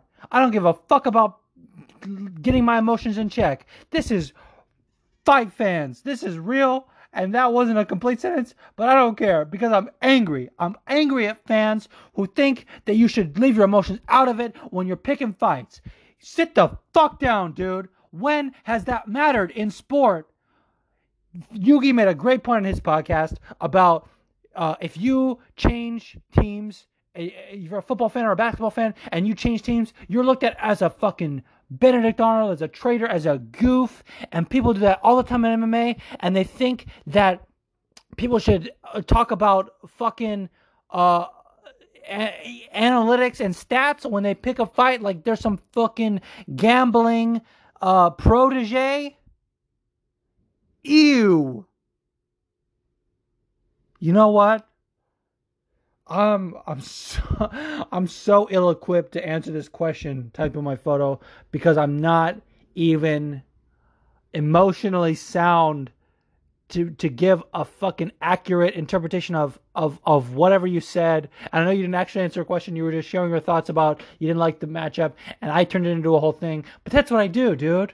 And when there's not a question, I get to answer however I want. And this is what happened. This inspired a rant. And this is to say that I don't care that Dominic hasn't fought since UFC 207, which was December of 2016, if memory serves correctly, which is, 3.5 years ago. I don't care. I think he's going to beat Henry Cejudo. And if he does, he's going to actually defend the title against challengers, probably. Who knows? But he's got a better shot at doing it than fucking Henry Cejudo, who's been ducking Aljo and Peter Yan for his entire title reign, dude. Not only that, he vacated the flyweight belt because he didn't want to cut weight anymore, and he didn't want to fight Joseph Benavidez or Deiveson Figueiredo, which I have my own problems with Deiveson Figueiredo. I can do a whole podcast on why I fucking hate Deiveson Figueiredo. That's not the issue. The issue is, there is no issue, because I've run out of steam. And that's fine. So thank you for the non-question that made me turn into a rant, which isn't, again, a complete sentence, but I don't care. Juice, what's up, buddy? It's Yugi. Damn, I almost forgot what I was going to say again. Just wanted your thoughts on the Brock Weaver dogfighting allegation stuff coming to light, Brock Weaver's side of it and the UFC side of it, because they obviously knew everything that was going on. Pretty much everything. I'm recording. Anyway, keep up the good work, man. Can't wait to hear your podcast. Take it easy. Peace. First of all, bro, who was that in the background that you said who's recording to? I need answers. It doesn't have to be on the timeline. You can message me, but I definitely need to know who that was. Because, what the fuck was that? But also, hey, right now I want you guys to go on Twitter and type in. See, I've learned how to search tweets on Twitter. You can look up old tweets, and it's great. And it's how I found my tweets from a year ago. It's how I found my tweets from 2 years ago. You need to do this. Type in at FUUCKYUGI. That's Yuki's handle. And then type the words Brock Weaver. Now, Brock is spelled B-R-O-K, and Weaver is spelled like Weaver. If you don't know how to spell Weaver, Google it. At fuck Yugi with extra U in the fuck, and then type Brock Weaver. Then you will see his thread from earlier today, which, in all fairness, you could just go to his page and scroll through the tweets and find it. But he said he was tweeting about it before, so I want you to find the old tweets as well, just to make sure, dude. And go to his page and find that Brock Weaver thread. Hey, look, I was a fan of Brock Weaver. I said it's cool that this guy's grew up on the reservation and he's representing his fucking people. I love that he came out to the headdress. Came out in the headdress when he walked out. I was like, bro, I love it. I love everything about it. And, dude, when I saw this thread from Yugi, this is how quickly I turn, dude. If you do something that fucking pisses me off, I will turn so quickly, dude. And when Yugi had this thread about Brock Weaver getting into some dog fights and he posted video evidence of it, I want to get hashtag cancel Brock Weaver trending. That's how fucking mad I am about this. Hey, you engage in any sort of animal cruelty acts, you are dead to me. You are dead to me. I have always been an animal rights supporter, and anytime anyone does anything that's fucking in opposition to that, if anyone's doing any sort of anti-animal rights bullshit, you are dead to me. You're fucking dead to me. And I don't care if Brock Weaver could beat my ass. I will gladly take that ass beating so that it maybe saves a dog's life. Just kidding. Brock Weaver, don't come and find me. I'll sue you. Juicy. Steve K _MMA here. I have a question about UFC 249. It's a stat card. Which fight are you most looking forward to? Thanks, Juicy. Peace. First of all, I love that he put his handle out there. More people should do that in their voice questions because, hey, this podcast was built from Twitter. That is the vehicle with which we are riding on. Again, not a complete sentence, but we're throwing that out the window for this podcast. But hey, more people need to do that. I don't think I've ever had a voice question from someone who is not active on Twitter, aside from Leo, but he definitely has a Twitter, just only tweets about his White Castle commercials, which again, I'm here for because I love him and I love that commercial. It was really hilarious. But also, submit your Twitter handle when you're doing a voice question so I can properly shout you out, even though I know most of them off the top of my head, dude, because I have a fucking semi-photographic memory. Which is something I have in common with someone who no longer listens to this podcast that won't get shouted out because they muted me. But I continue to follow them because I'm petty and weird, and I don't care if I'm muted. I'm going to continue to follow you. I'm keeping an eye on you. However, you guys should go check out his podcast, Fanboy MMA. It's good shit. But more importantly, he does a show on YouTube. Can you call it a show? I mean, I guess it is a show, but whatever. He has a YouTube channel where something called MMA Inc., where he interviews fighters, MMA fighters that have a bunch of tattoos, and he has them tell the story behind them. And I'm here for that shit, dude. They're great. But what fight am I most looking forward to? I would have to say, and I actually missed this at the top of the show when I was talking about the moving UFC 249. Basically, it's all the fights that I talked about either last week or the week before, or whenever I talked about UFC 249 and it wasn't happening, and then they moved it. It's all those fights except for Felicia Spencer and Amanda Nunes are no longer fighting because Amanda Nunes, like a proper champion and a fucking coherent individual, is like, hey guys, let's let this pandemic die down. Let me get a full training camp and let's do this the right way. And if you are mad at Amanda Nunes for pulling out, lose my number. Okay, lose my number. But also, one thing that was changed, other than Amanda Nunes pulling out of that fight and that fight getting strapped, Fabricio Verdum versus Alexei Oleinik are on the card. Now, there are some MMA fans who pronounce it Werdum. And I just gotta say, if you pronounce Fabricio Verdum Werdum, also lose my number. Or listen to this podcast and ask, dude, you have a Brazilian friend. I fucking know it. You have a Brazilian friend. You have a friend that speaks Portuguese. And you have to ask them how these names are pronounced, dude. Whenever I heard Well Actually, which is my favorite podcast that is no longer in existence, and I really want to have Fernanda on the podcast, but I've been too scared to ask her. When I heard her tell her favorite fighters of the last decade, and she said Jose Aldo, and she said, hey, it's pronounced Jose. I was like, of course, dude, I've been saying Jose this whole time like a fucking stupid gringo, and I need to be saying Jose. Jose Aldo. Names matter. Pronunciation matters. Fabricio Verdum, not Werdum. Okay? All right. Anyway, that's probably my favorite fight.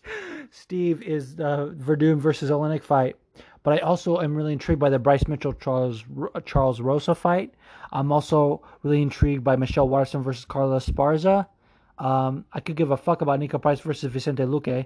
But that's an opinion no one asked for, which again is my brand. Hey, also, Dominic Cruz versus Henry Cejudo is intriguing to me stylistically, and I'm sad that we're not getting it with a full training camp.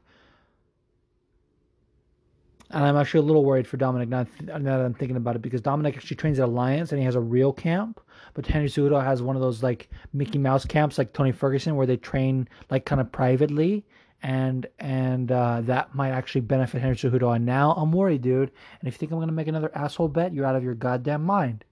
Which again was never supposed to be a bet, but people took that tweet way too seriously, and that's not something I'm ever going to talk about the podcast again.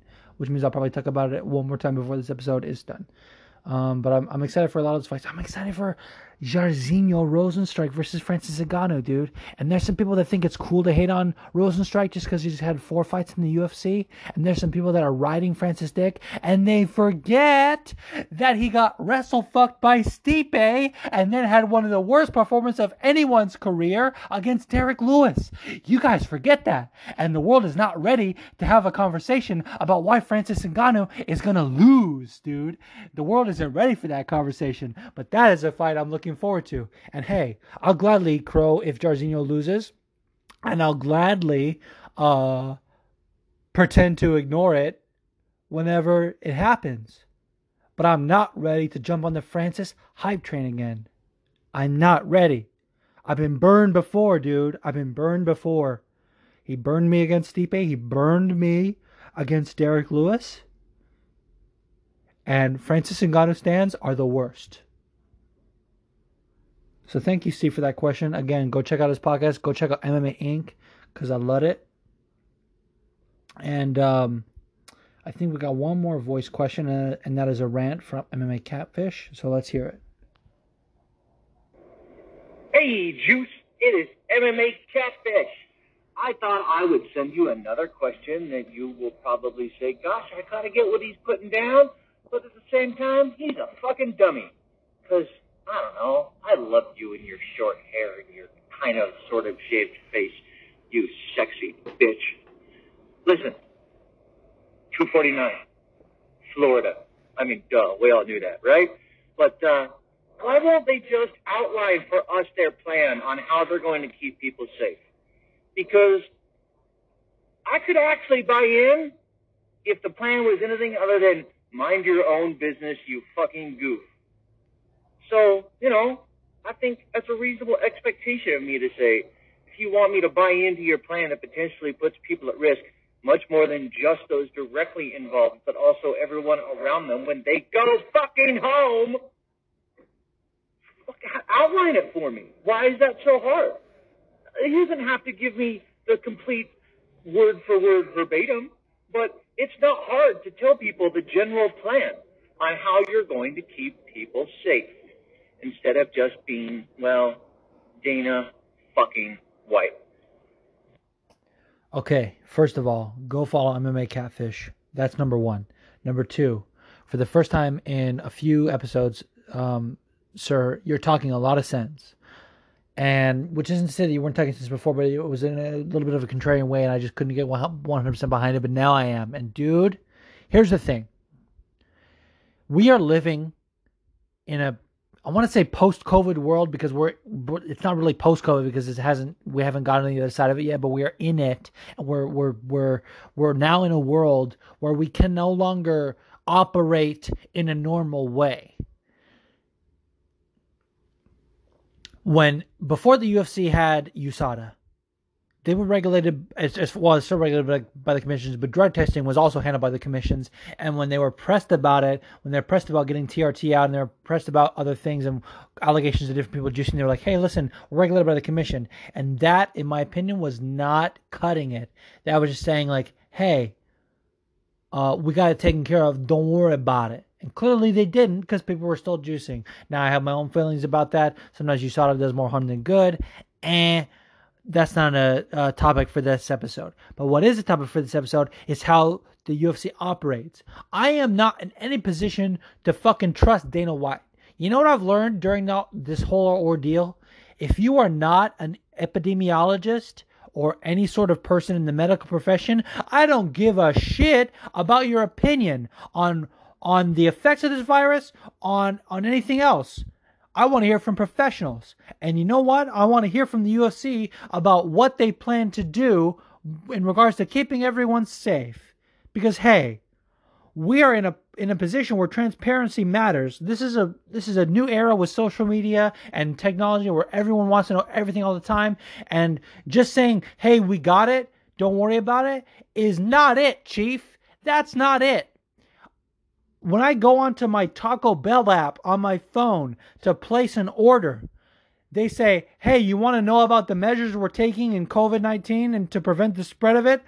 Every single time. And I can read about the measures that my favorite fast food chain is taking to prevent the spread of the virus. Why can't I hear that from the UFC? If I expect that from my fast food, why aren't I expecting it out of an organization that makes money off of grown men and women beating the shit out of each other for money when blood is exchanged, when contact is necessary? Why aren't I assured of the measures you are taking? We need a statement from the Florida Athletic Commission. We need a statement from the UFC. We need a statement from WIMG. We need a statement from Dana White. We need a statement from Bruce Buffer, for God's sakes. I'm tired of it. I'm tired of being kept in the dark. I'm tired of the fans that are just like, shit, yeah, fights are back on. Woo! And hey, I said it before. I'm going to buy these fights. And I'm going to support the fighters so that they make money. And I'm going to watch it so that I have something to talk about on this podcast. And so that I continue to provide content in the midst of a pandemic. But we need answers. I don't want to be watching it worried for their safety. I already am worried about their safety. It comes with the job, but I don't want to be added. I don't want to have added fear. When I was watching UFC Brasilia, which was the last fight card that we had in the UFC anyway, I was worried. I was like, why don't they have a proper corner? Why are they going to have to get tests afterwards? Randa Marcos and John Makdessi went home and said they had symptoms and were not given a test. They were just told to self-quarantine for 14 days. This is not it, guys. And I've tried my hardest to be an escape during this time because I know that people go to entertainment for an escape. When I watch a show on Netflix or a movie or when I listen to a podcast, I don't want to be reminded of the shit show that we're in, but I can't not talk about it.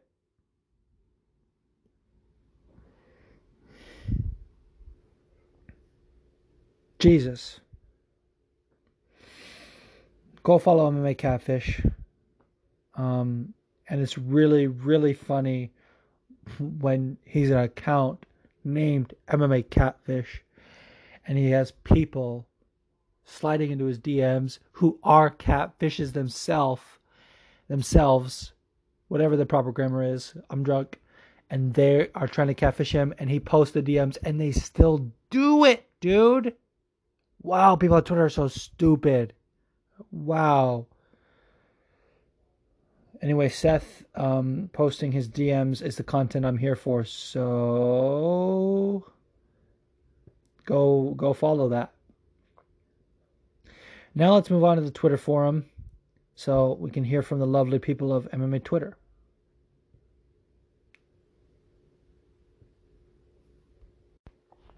But before I read the Twitter questions, I want to give a shout out to my good buddy Phil the MMA Dude, co-host of the Split Decision podcast. Give me a really good compliment about my show recently, and compliments like that keep me going. Because sometimes I record the show and I'm like, oh, that was terrible. Why did I even put that out? And then people tweet about it or they DM me, and it keeps me going. And I'm like, yes, people still love it. People still care about it. Let's keep doing this podcast.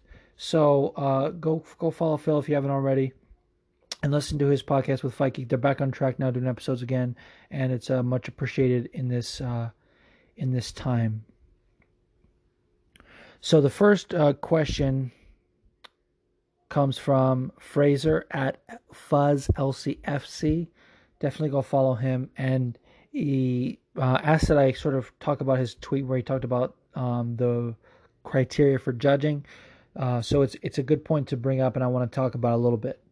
So his tweet says, "We all think we know how to score a fight, but a lot of us don't. We're all entitled to our opinion, and rightly so, but some people on here need to be educated properly. Please read, it only takes a couple of minutes." And I'm not going to sit here and go through the whole criteria, but it's important that you do. Go to the forum post or go to his Twitter and read it. Because, so I'll read the first part. And this is as of 2017, so which I believe was when they updated the unified rules to include better judging criteria to focus on like duration and damage and what was the other one? It was like the 3Ds. This says dominance, duration, dominance, and damage. Now this one substitutes damage for impact, but if you think about the 3D, I think that's because they wanted to not have damage. Like that sort of wording makes you think to exclude submissions and grappling in general, but duration, damage, and impact are the main criteria for judging it. And it says effective striking and grappling shall be considered the first priority of round assessments. Effective aggressiveness is a plan B and should not be considered unless the judge does not see any advantage in the effective striking and grappling realm. Cage/ring control is plan C and should only be needed when all other criteria are 100% even for both competitors. This will be an extremely rare occurrence. Here's the thing, dude.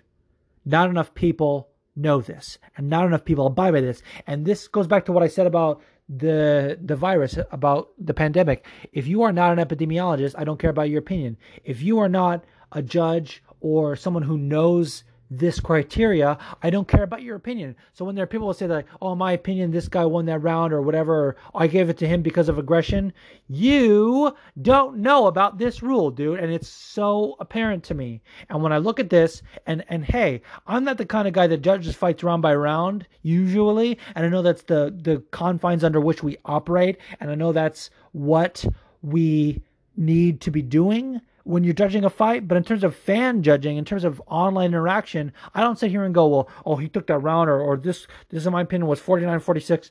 I just go at the end of the fight, I'm like, I think that guy won. Which, again, is not accurate, but it all falls under my plan about when people are talking about who won, it doesn't matter if you're not following this criteria, dude. And it doesn't matter what you think if your favorite fighter didn't get their hand raised and you want to cry about it. All right, I'm done getting on that pedestal. Go follow Fraser at FuzzLCFC and go check out that tweet or go check out the forum post, and I linked it there.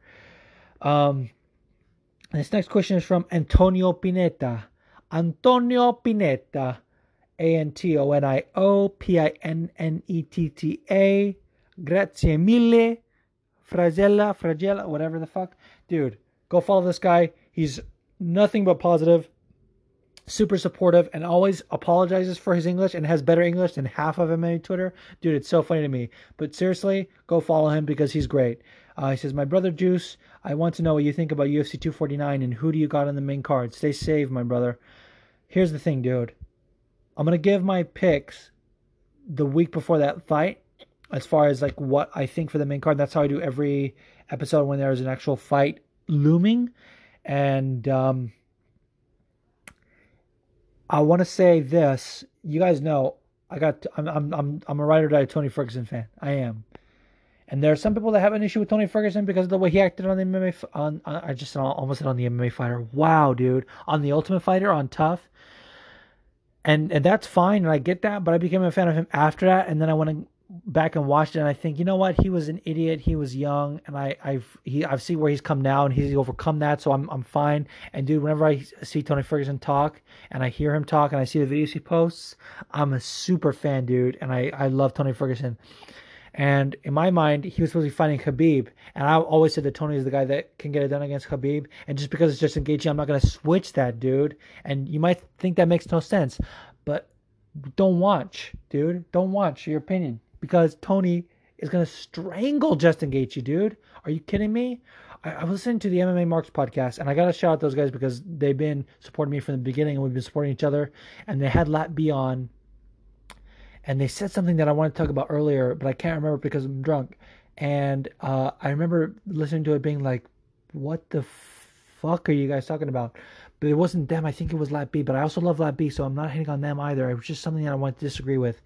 But anyways, Buddy from the MMA Marks, who's the main, like one of the main two, it was like, if Gaethje touches you, you're done. And I gotta say, hey, this is the age-old debate of what happens between an immovable object and an unstoppable force. Is that, yeah, Gaethje knocks out a bunch of people that are chinny, but Tony Ferguson gets dropped and comes back. Tony Ferguson brings himself to the brink of death so that he can tire you out, and then he fucking chokes you or he TKOs you, because Tony doesn't give a shit, dude.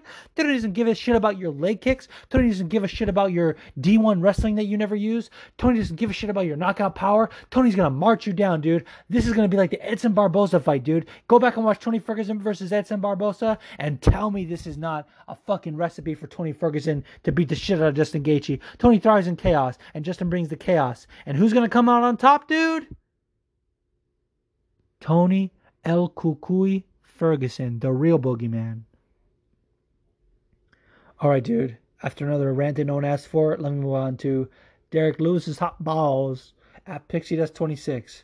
She says, what do you think about Dana confirming that if... Wow, the fucking unnecessary comments in this tweet. What do you think about... Sorry, I love you. What do you think about Tony confirming that if... Sorry... Jesus, what do you think about Dana confirming that if Tony loses the fight against Gaethje, that Justin will get the next title shot? Here's the thing, dude. Gaethje put together a decent win streak. He knocked out James Vick. He knocked out Edson Barboza. He knocked out Cowboy Cerrone. And he's knocking on the door of a title shot. So if he beats Tony Ferguson, I think he should. Now, am I the kind of person that wants to see Tony versus Khabib under any circumstance? Yes. I don't care if we give Tony Ferguson a title shot and a loss, and I do sort of like the idea of him being rewarded for taking this fight against short notice with respect to the consequences, knowing that he could lose his title shot. But I do like the fact that Justin would have to earn it, and being Tony Ferguson is enough to give you a title shot, even if it's a... Dude, if, let's say Kama Worthy, right? He's a guy who had his one UFC fight. It was supposed to fight Michael Johnson. I don't know if that fight's still going down. Just a random guy, right? A random guy that was an underdog who knocked out this guy and was a massive upset in his UFC debut. If for some reason he was the only lightweight available and he got a fight against Tony Ferguson and somehow beat Tony Ferguson, I would be behind him getting a title shot. And that's not to say that I think that will happen or should happen or needs to happen, because I don't give a fuck about Kama Worthy. But hey, if you beat Tony Ferguson, you get a title shot, and that's the fucking deal, dude. So I don't care that Gaethje would be sort of robbing us of Tony versus Khabib. I don't care that he would be playing spoiler. That sort of thing is kind of peak MMA, you know what I mean? I mean, Mike Swick was supposed to get a shot against GSP, and Dan Hardy spoiled that party, dude. So hey, this would be the most MMA thing to happen. All right, this next question is from King Crons, a.k.a. Dan Domestic at D Crons. Oh, he's just saying he was trying to send a voice question. Dude. Anyway, shout out to D Crons. He's a great guy. Go follow him. And anyways, give him a follow. All right, this next question is from Kim Close at KimClose_4. He says, this is a hypothetical situation. You're a UFC fighter for this. He said hypocritical, and I want to say that's not me being drunk. That's him typing hypocritical, and he means hypothetical, but he said it earlier, so he should have said it twice. But this hypothetical situation. A, which gym would you choose to train at and why? And B, would you stay on your feet during your fights or prefer to take your opponents to the ground? C, what would you prefer weight class be? This is a great question. So A,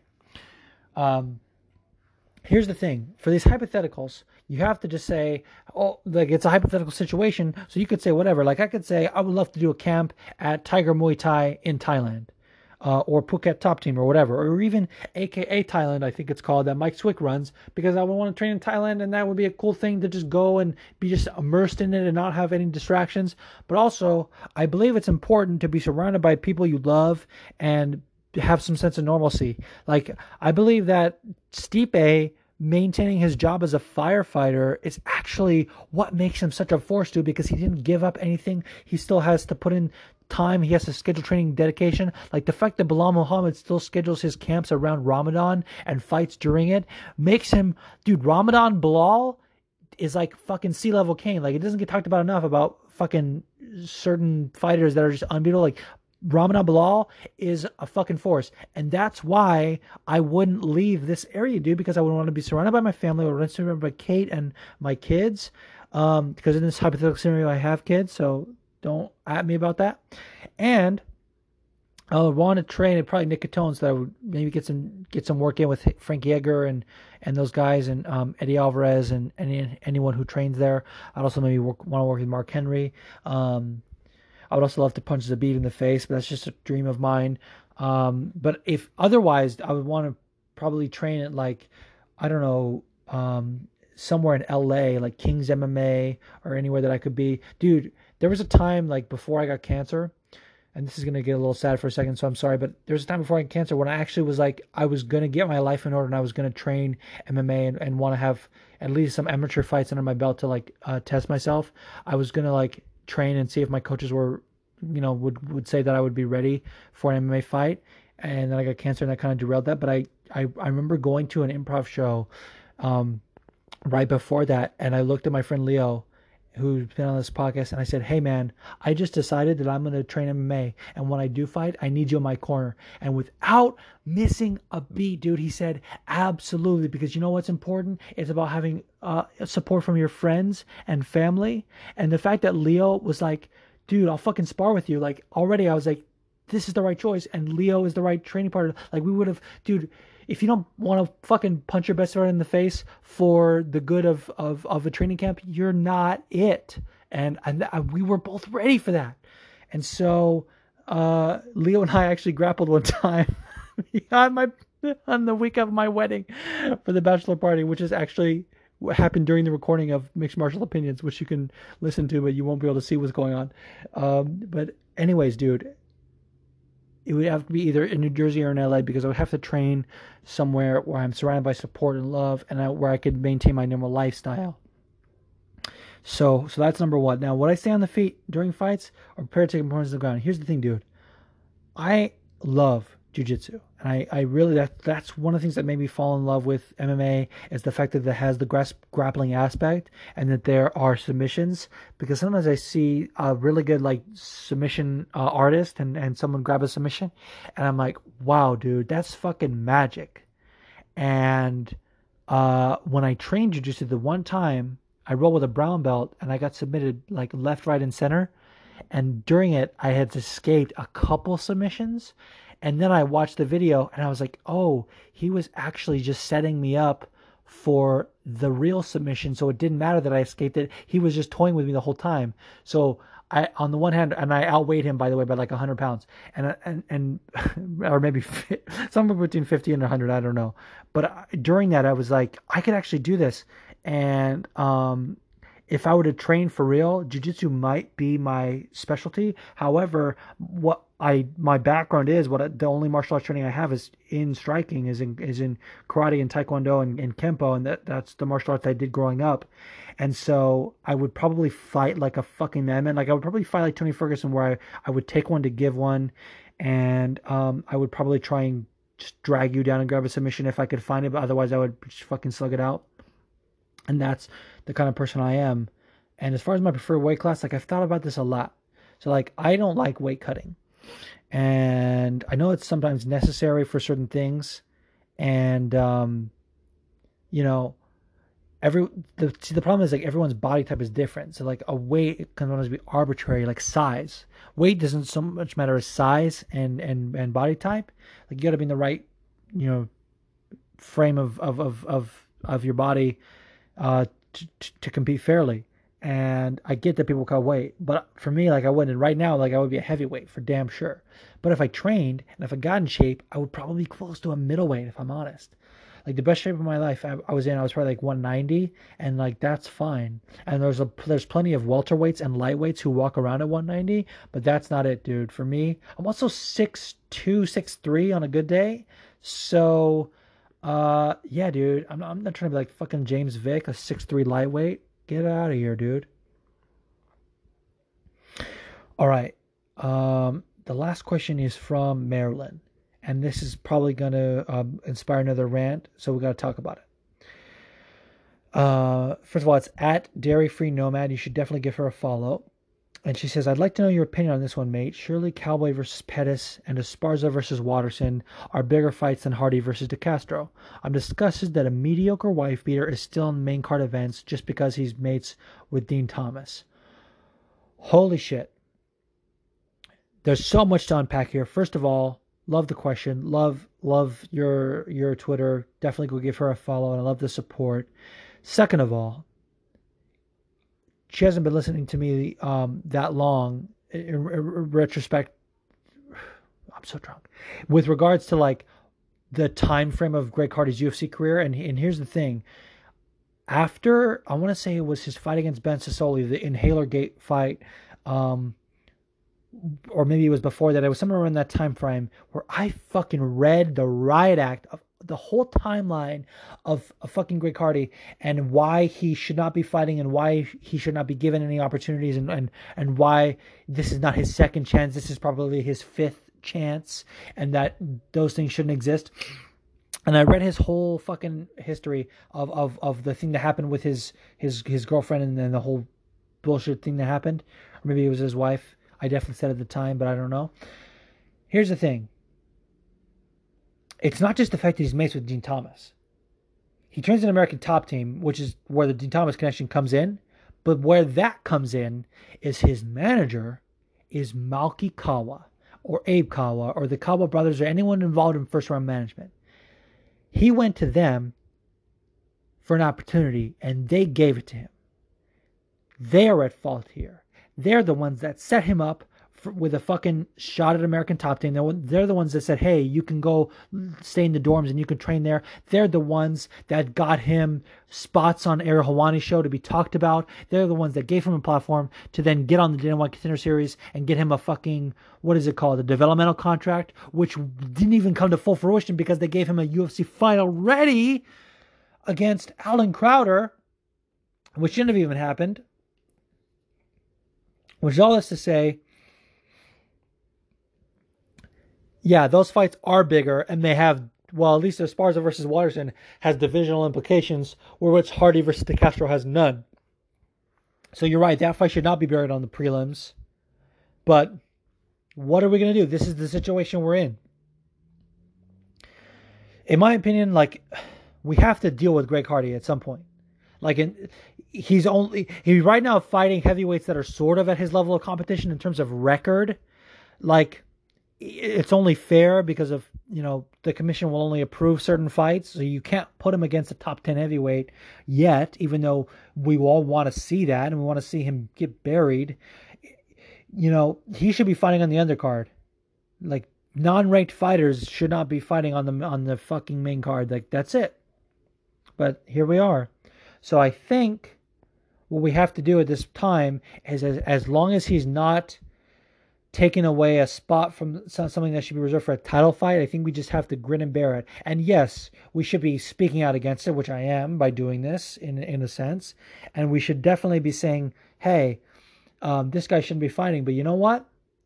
I actually like Yorgan De Castro's fucking chances, and I'm just trying to take the silver lining in the fact that a guy with his story should be getting a platform that hopefully he can capitalize on by beating the dog shit out of Greg Hardy. And you know what? I hope it's not a first round knockout.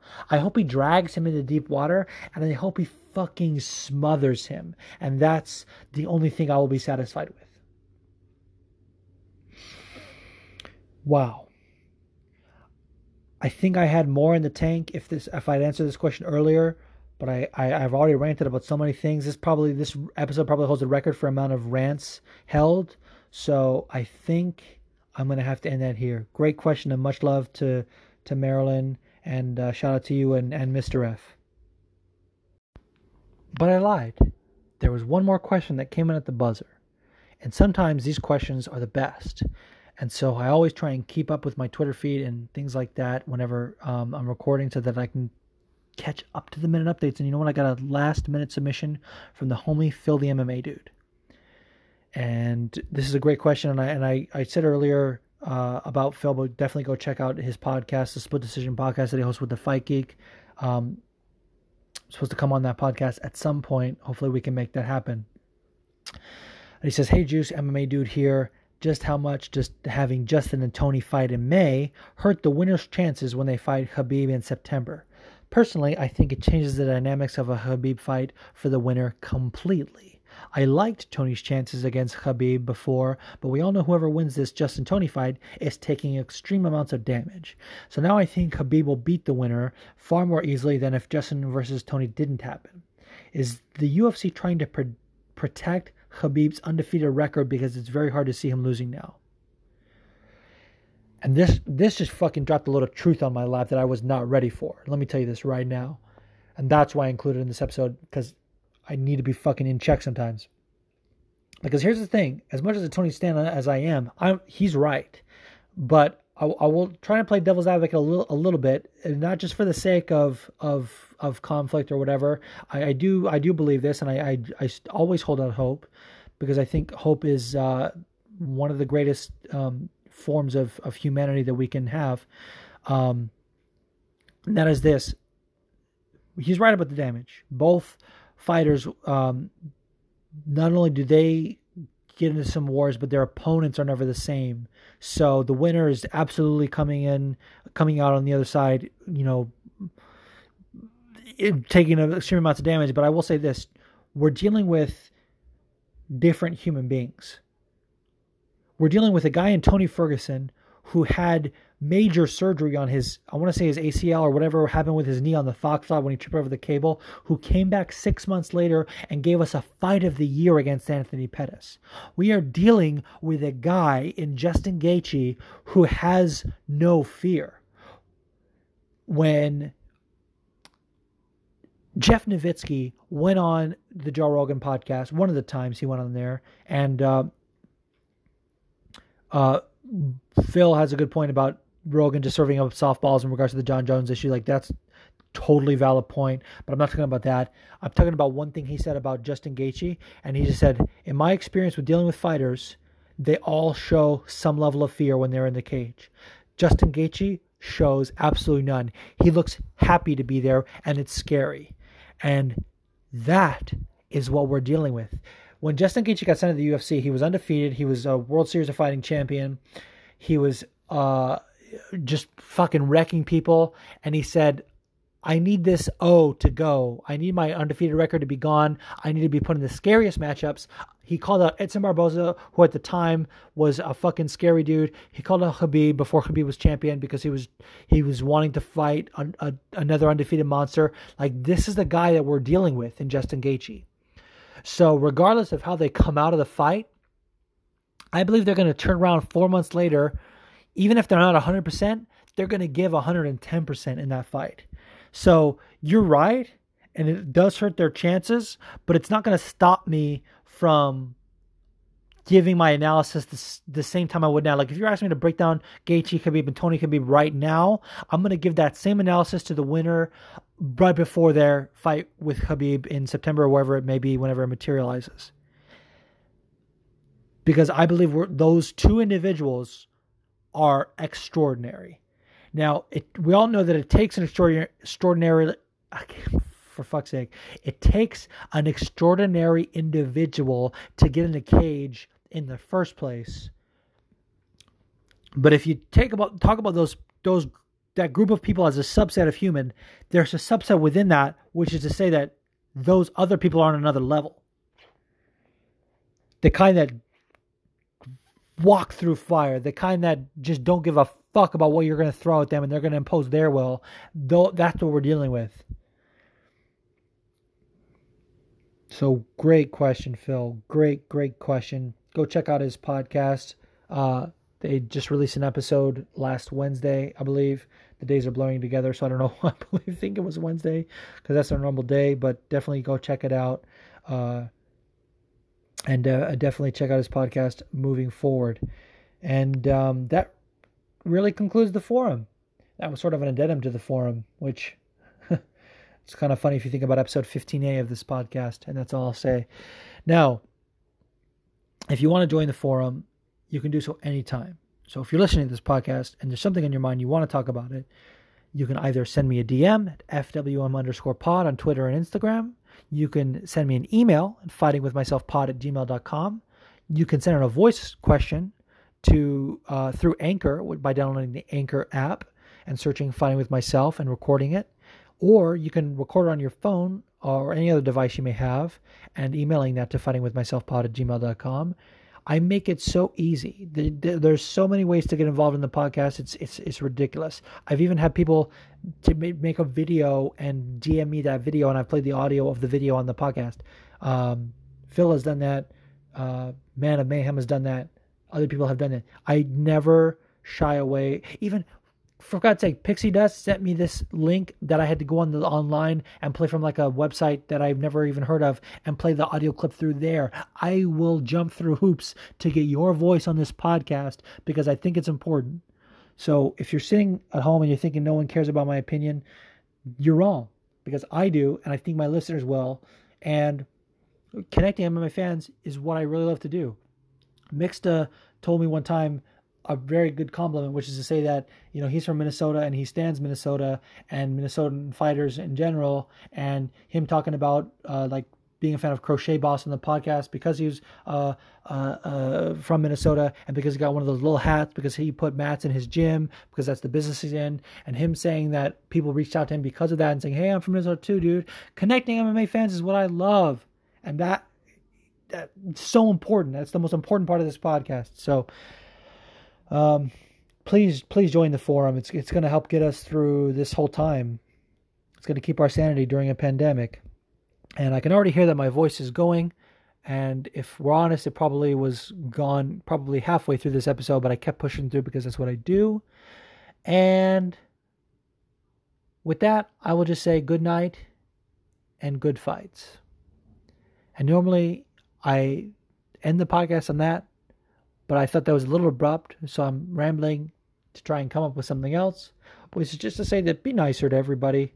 Like, the amount of trolling I've seen recently is off the fucking charts. Like, there shouldn't be any during a pandemic. We should all be kind and respectful. We should all be trying to build each other up. Like, I think about the stuff I've seen from other content creators, and I try and share it more than probably anyone wants to, but I need to be supportive of everyone during this time because I would want that for myself. It's kind of the golden rule, you know? Like when I see Chica posting a photo that she took of Leon Edwards, I'm like, yeah, dude, that's the shit I do. Like, I share it because I fucking love her work. And after episode 18 of the podcast, when I talked about my cancer, she reached out. And that was the first time I knew that she even listened to the podcast, and it was great to me. So I always share other content creators' work because it's important.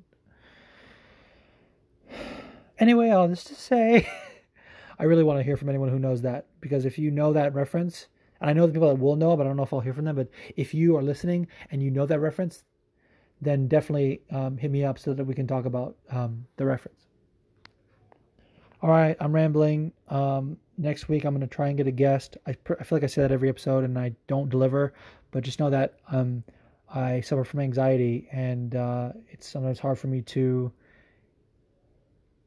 like, I don't know, imposter syndrome is definitely real, and like, I don't want to do a episode with a guest who, like, doesn't want to be there, and I don't know. I'm also not as good at interviewer as like someone like Rhino, who's good at interviews. Definitely check out the Combat Sports with Rhino podcast. So yeah,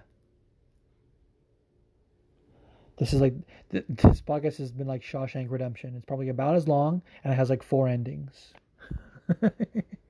If anyone gets that reference, let me know. Much love to everybody. Stay safe. Wash your goddamn hands and stay the fuck inside.